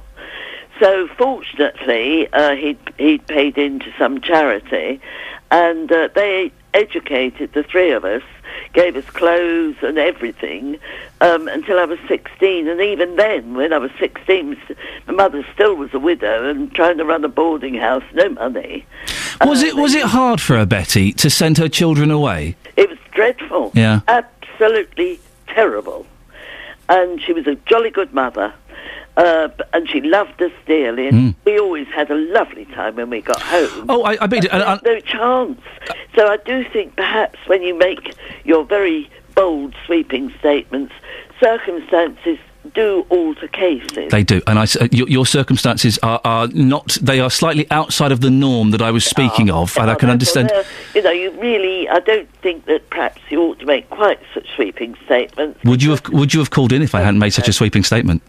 I know this, that when my husband went to work abroad, we had the chance of sending our children to boarding school, and I refused. Why did you refuse? Because I felt the best thing was to be at home. But our circumstances as kids, we had no choice. No, and I completely appreciate that, and it obviously is a completely different circumstance. If I hadn't made such a sweeping statement, would you have called in? No. You see? Betty, I appreciate your story. Thank you very much. Okay. Betty in North Crawley. That is the exception, I think, that proves the rule. I do genuinely believe this, that my children are more important than anything. I would jump in front of a train for my kids if that was what was required. They're more important than anything. And I couldn't think of anything worse than sending them away. Isn't it funny how a throwaway comment generates all these phone calls? 08459 455 555. I can't think of anything worse than sending them away. Not putting them to bed, not giving them a bath, not cooking their supper. It's hard work, but what a job! What a job! Ellie's in Bedford. Morning, Ellie. Good morning. I have never, ever heard such an interview in my life. What I think is the scary part is, I think things move on in generations. What really scares me is that lady is actually now bringing in another generation that's going to have the same outlook on life. If she wanted to be a part-time parent, perhaps she shouldn't have had children and she should have set up a babysitting agency. My children are 15, 18 and 19. One of them left for university last weekend and one of them is leaving for university this weekend. I'm a wreck. But I think that she's completely missing a huge point that she'll never understand because she's never experienced it. Well, listen, Janet's not here to defend herself, so let's just go a little bit soft on Janet. Let's just spread this out a little bit more generally. Parents who do send their children away to boarding school, tell them what they're missing out on, Ellie. They're missing out on the panic attacks they have. They're missing out on the things when they get really worried. But my point is that when my children were little, rightly or wrongly, you could put them in front of the TV with a video and they would sit there and laugh and amuse themselves. As they get older, and I'm talking specifically about 11 to 16-year-olds, emotionally, they need you far more. and no one will understand a child better than its mother. Thank you very much, Ellie. Ellie in Bedford.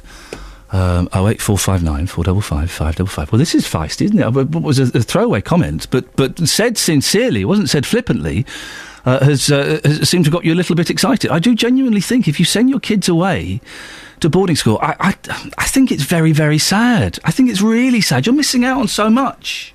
Would you do it, Producer Tony? You've got kids. Could you possibly send your kids away to boarding school? You've got a grin on your face as though you'd enjoy the break. No, I would not. I'd never send them. In fact, my son, if ever he hears a story about boarding school, he says, "Oh, Mummy, please, don't ever send me." So he's begging you not to send him away. He'll be listening to this now, and he doesn't like the idea of boarding school because he doesn't believe it's like Hogwarts. No, it's not. They don't learn magic. Do you ever use it as a threat? You do that again, young man, and you are going away to boarding school. Never, just the naughty step. 08459. She makes us stand on the naughty step here at work. I know, it's terrible. 08459 455 555. I do think if you send your kids away to boarding school, you're missing out on a lot, and there's something lacking in your relationship. How could there not be? It's 8:46. Let's get the travel news now. Travel news for beds, cards and bugs. BBC Three Counties Radio. Still very busy on the M25 this morning, anti-clockwise, slow into the roadworks past Enfield. Also queuing after that accident around Watford, junction 19. The accident's gone, the delay's still there. Back pretty much to the A1M at South Mimms. About half an hour to get through the delays, though, because traffic at least is moving a bit more freely. Clockwise is slow into the roadworks at South Mimms, so junction 23. A5 in Markyate, partly blocked. A two-car accident around Hicks Road. Southbound M1 slow Flitwick to Redbourne, junction 12 to 9. And from Hemel Hempstead to the M25, junction 7 to 6A. It's looking quite busy on the A414 at the London Coney roundabout, also through Hertford. Some short delays on the A602 in Hitchin, and the A507 maybe a little bit busy as well this morning. The A1 definitely looking slow along past Stevenage at junction 8, and then into London from Holiday Inn Junction to Mill Hill Circus. Adam Glynn, BBC Three Counties Radio. Thank you, Adam. Ian, who spells his name the alternative way, has emailed in. Ian, your opinion is valid, but let's be honest. You abuse the right of having your own radio show by talking over anyone who does not agree with you. By the way, my children never went to boarding school. Well, Ian, I don't think I was talking over anyone then. I was just trying to forward the conversation ever so slightly. If you've got a problem, do call in 08459 455 555. Right, it's 8:47. It's Wednesday, the 18th of September. I am Iain Lee. These are your headlines on BBC Three Counties Radio. Alcohol charities are criticising senior police officers' calls for the introduction of so-called drunk tanks, suggesting the scheme could become little more than a cash cow. Luton police are questioning two 18-year-old men arrested in connection with last Friday's fatal stabbing in Hastings Street. In sport, Sir Bradley Wiggins takes a 33-second lead into today's fourth stage of cycling's Tour de Britain after winning yesterday's time trial by more than half a minute. Coming up, your calls on drink tanks, boarding schools and Grand Theft Auto 5. 08459 455 555. Let's get the weather now, though, with Kate Kinsella. Beds, Hearts and Bucks weather. BBC Three Counties Radio. Good morning. We've still got a little bit of cloud around, but already it's breaking up quite nicely and we're seeing the sunshine through the thinner areas, and it's turning out to be quite a nice day. Certainly an improvement to yesterday. There's less wind, there's less rain, and we're going to see the sunshine too. So therefore it's going to feel a bit warmer. We're looking at a maximum of around 16 Celsius, 61 degrees in Fahrenheit. Now overnight, because of the clearer skies, it will get chilly very quickly. We're looking at a minimum of 6 Celsius, but towards the early hours of tomorrow morning and into dawn tomorrow, the cloud increases from the west, which may mean we get a degree or two higher as we head into Thursday morning.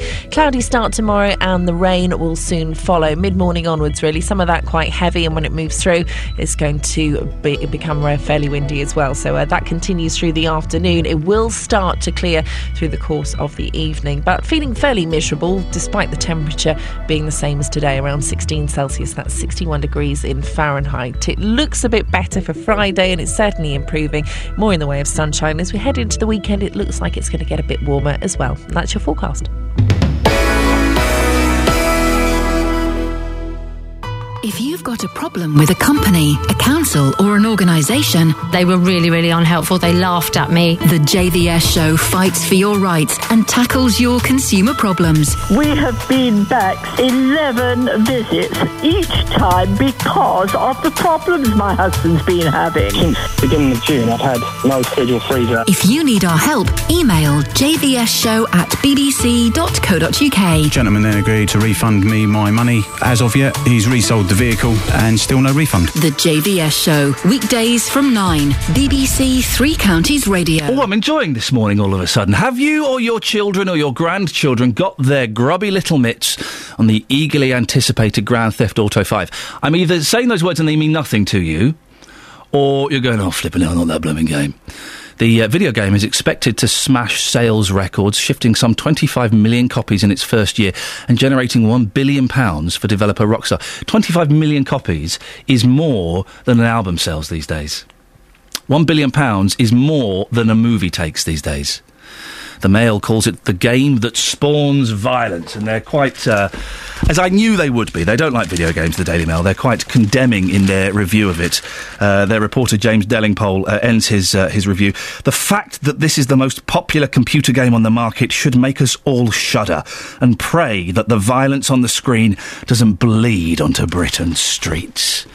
Well, Justin Dealey has been out and about. Justin, you're not a gamer, are you? No, not at all. You don't like it? Do you fancy coming around for a little session of the GTA? Tell me why I'll be interested in stealing, killing, torturing. Why would I be interested in that? Because that's not. You won't be killing, stealing, or torturing. You'll be playing a video game. But that's what they do in the video game. Yeah, but you're not doing it. This is the problem. You see, go on. You're not doing that.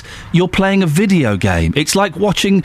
It's like watching a movie. But why would I want to torture somebody on a video game? Okay. You're still torturing somebody. No, you're not torturing anybody, Justin. Maybe I'm not saying this clear enough. Let me say it in words of less than 2 syllables for you to understand. You will not be torturing anybody. You will be interacting in a video game. It's like watching a movie. No, it's not like watching a movie, because you're watching a movie, you're watching something in front of you, you're pressing the buttons on that computer, which is making the computer screen torture somebody, correct? Incorrect, because it's not torturing anybody. It's just a series of numbers and dots on a screen. You are not torturing a real person. Right, OK. Well done. No, well done. You lost the argument, so you backed away, and I appreciate that. So that's big of you. Have you got the game yet? I got sent it yesterday. Ah, right, so you're going to be playing it later on. Well, I've been trying to find out this morning, Iain, why people like you like this game and why people don't like this game. Here's what people had to say. You're a fan, aren't you, of these games? Yes, very big fan, yeah. Do you think they make you more violent? No, not at all, no.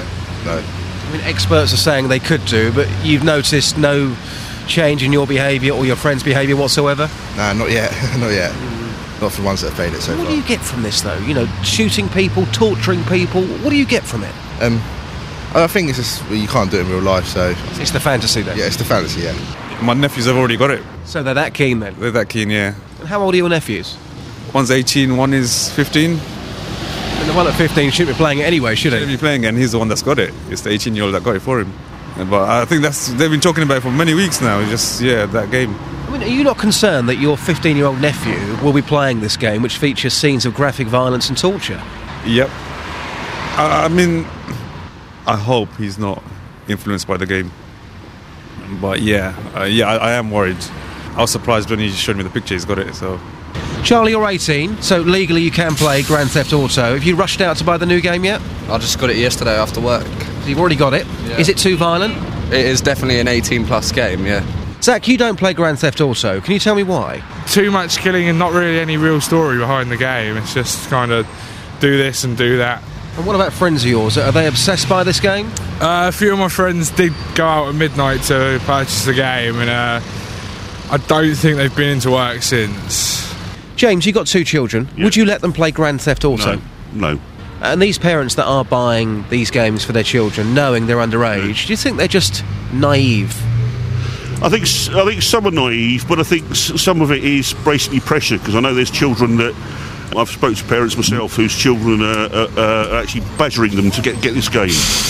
You seen the film Scarface, Justin, with Al Pacino? No, I haven't, no. You seen The Godfather? Yes, I have, a long time ago. It's quite violent, isn't it? It's very violent, yes. Did it make you go out and be more violent? No, it didn't. Because you are a rational, thinking human being. But I'm just saying that sometimes an influence... you'd be shocked this morning, Ian, the amount of 14-year-old children that I've spoken to who have already got this game because their parents have gone out to buy it for them. That You've is got bad. to be 18 to play the game. No, you haven't. You've got to be 18 to buy the game. You don't have to be 18 to play the game. Is that right? That's correct. But yes, that is bad parenting. Definitely, I couldn't disagree with that. Have you found anybody this morning whose behaviour has been affected? Well, yes, somebody's friend. This is very, very interesting. This is Jig. Just take a quick listen to this. Jig, you're into these games as well. Sell it to me. What's so good about Grand Theft Auto? I think people like it simply because you can just do whatever you want. You can just steal a car and not face so much consequences. So the game takes you away from reality? Yeah. It takes you into a place where you can just do whatever pleases you. And the people that you've seen playing this game, have they changed as a person since they've been playing games like that? Yeah, some people I know have changed completely, and not for the better either. Can you tell us what you mean by that? I knew a guy that was... me and him were close, and then one day he's like, I'm just going to go steal a car. Do you want to come with me? I was like, nah, I'm okay. He got caught, yeah. And that was based purely on the video game? Yeah. So the experts that are saying this can have an influence, based on your experience with your friends, that's absolutely true. It is, yeah. Right, so there's a bloke called Jig who's his mate played Grand Theft Auto, then he said one day I'm going to go and steal a car, and he did. Yeah, based on the computer game, as he said. Well, as Jig said, what evidence do we have that young man stole a car based on a computer game? Justin, come on, you're one of my favourite reporters. Where's the evidence here? Well, I'm only going on what he said to me. He said that since he started playing these video games, his close friend, his behaviour has changed, and he went out to steal a car because the video game you're talking about, that is not reality. That is fantasy. Correct. He took that fantasy out onto the streets when it became reality. I assumed you asked questions as well about the young man's mental health, about other things going on in his life, about possible drug use, about breakdown in family, things like that, to get the whole I'm only going picture. on what he's saying to me. He said to me the video game had an influence on his behaviour which made him go out and steal a car, and he got caught. That's what he said. Mark Chapman shot John Lennon, I think 5 times. I think he fired 6. I think only 5 of the bullets went into him after he'd read the book Catcher in the Rye. Should we ban books?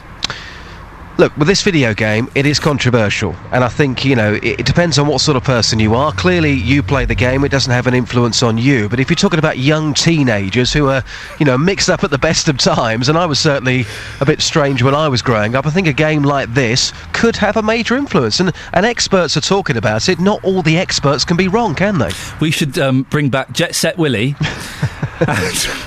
and get the kids playing Manic Miner. That's what they need. Come on, you've got to admit, would you want if your children were 14 years old, would you want them playing this game? No, I wouldn't let them.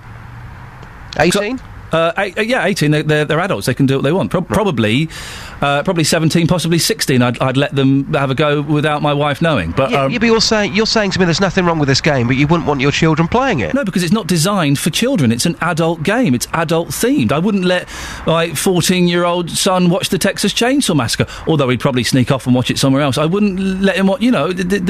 It's an adult themed game in the same way that saying that, but you could say alcohol's for adults. How many young kids drink alcohol? How many young kids smoke? How many young kids play these video games? They're always going to get their hands on it. Well, of course they are. What are you saying then, Justin? That we should ban alcohol? I'm confused. I'm not saying we should ban alcohol. I'm just saying that a lot of people that have made comment on this particular game would say that it is too violent, and that's even 18-year-olds. But I'm a grown man. If I want to play a violent video game in the privacy of my own home, I should be allowed to, shouldn't I? But we're not talking about 40-year-old men. We're talking about young kids that could be influenced by a computer game. I've got an idea, Justin, and this will solve everything. Go on. Let's ban young kids. Do you think?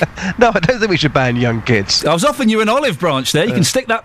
Anyway, Justin, lovely to talk to you. And you. See you later. Ta-ta. Oh, look, proper argument there between myself and Mr. Dealey. He was getting angry. This is going to continue in the office, I guarantee it. As long as he brings a coffee with him. Travel news for beds, cards and bugs. BBC Three Counties Radio. M25 anti-clockwise, still queuing for about 3 miles back with all the M11 at junction 27s. It's very slow coming from Essex through toward the roadworks at Enfield.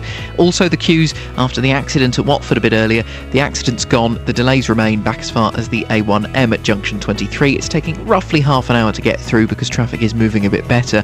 Clockwise slow now into the works as well, again past Enfield. A5 Markyate, we've had reports that it's partly blocked by a 2-car accident through the morning. It's still looking very, very slow near Hicks Road. It's affecting traffic mainly heading in toward Dunstable, but southbound traffic is being affected as well. The M1 southbound slow Flitwick to Redbourne and Hemel Hempstead to the M25. A1M still looking busy past Stevenage at junction 8 and 7. If you're travelling by train or by tube this morning, your journey should be a little more clear. No problems or delays on those departure boards. Adam Glynn, BBC Three Counties Radio. Thank you very much, Adam. I enjoyed that little feist with Justin Deere. We should do that more often. That's enjoyable.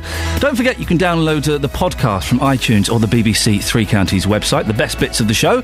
I'm back tomorrow at 6. Until then, from me, ta-ta. Tim's up next. Local and vocal across Beds, Herts and Bucks. This is BBC Three Counties Radio.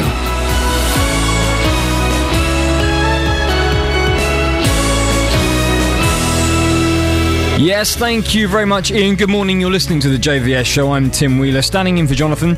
At 9 o'clock, it's the big phone-in, and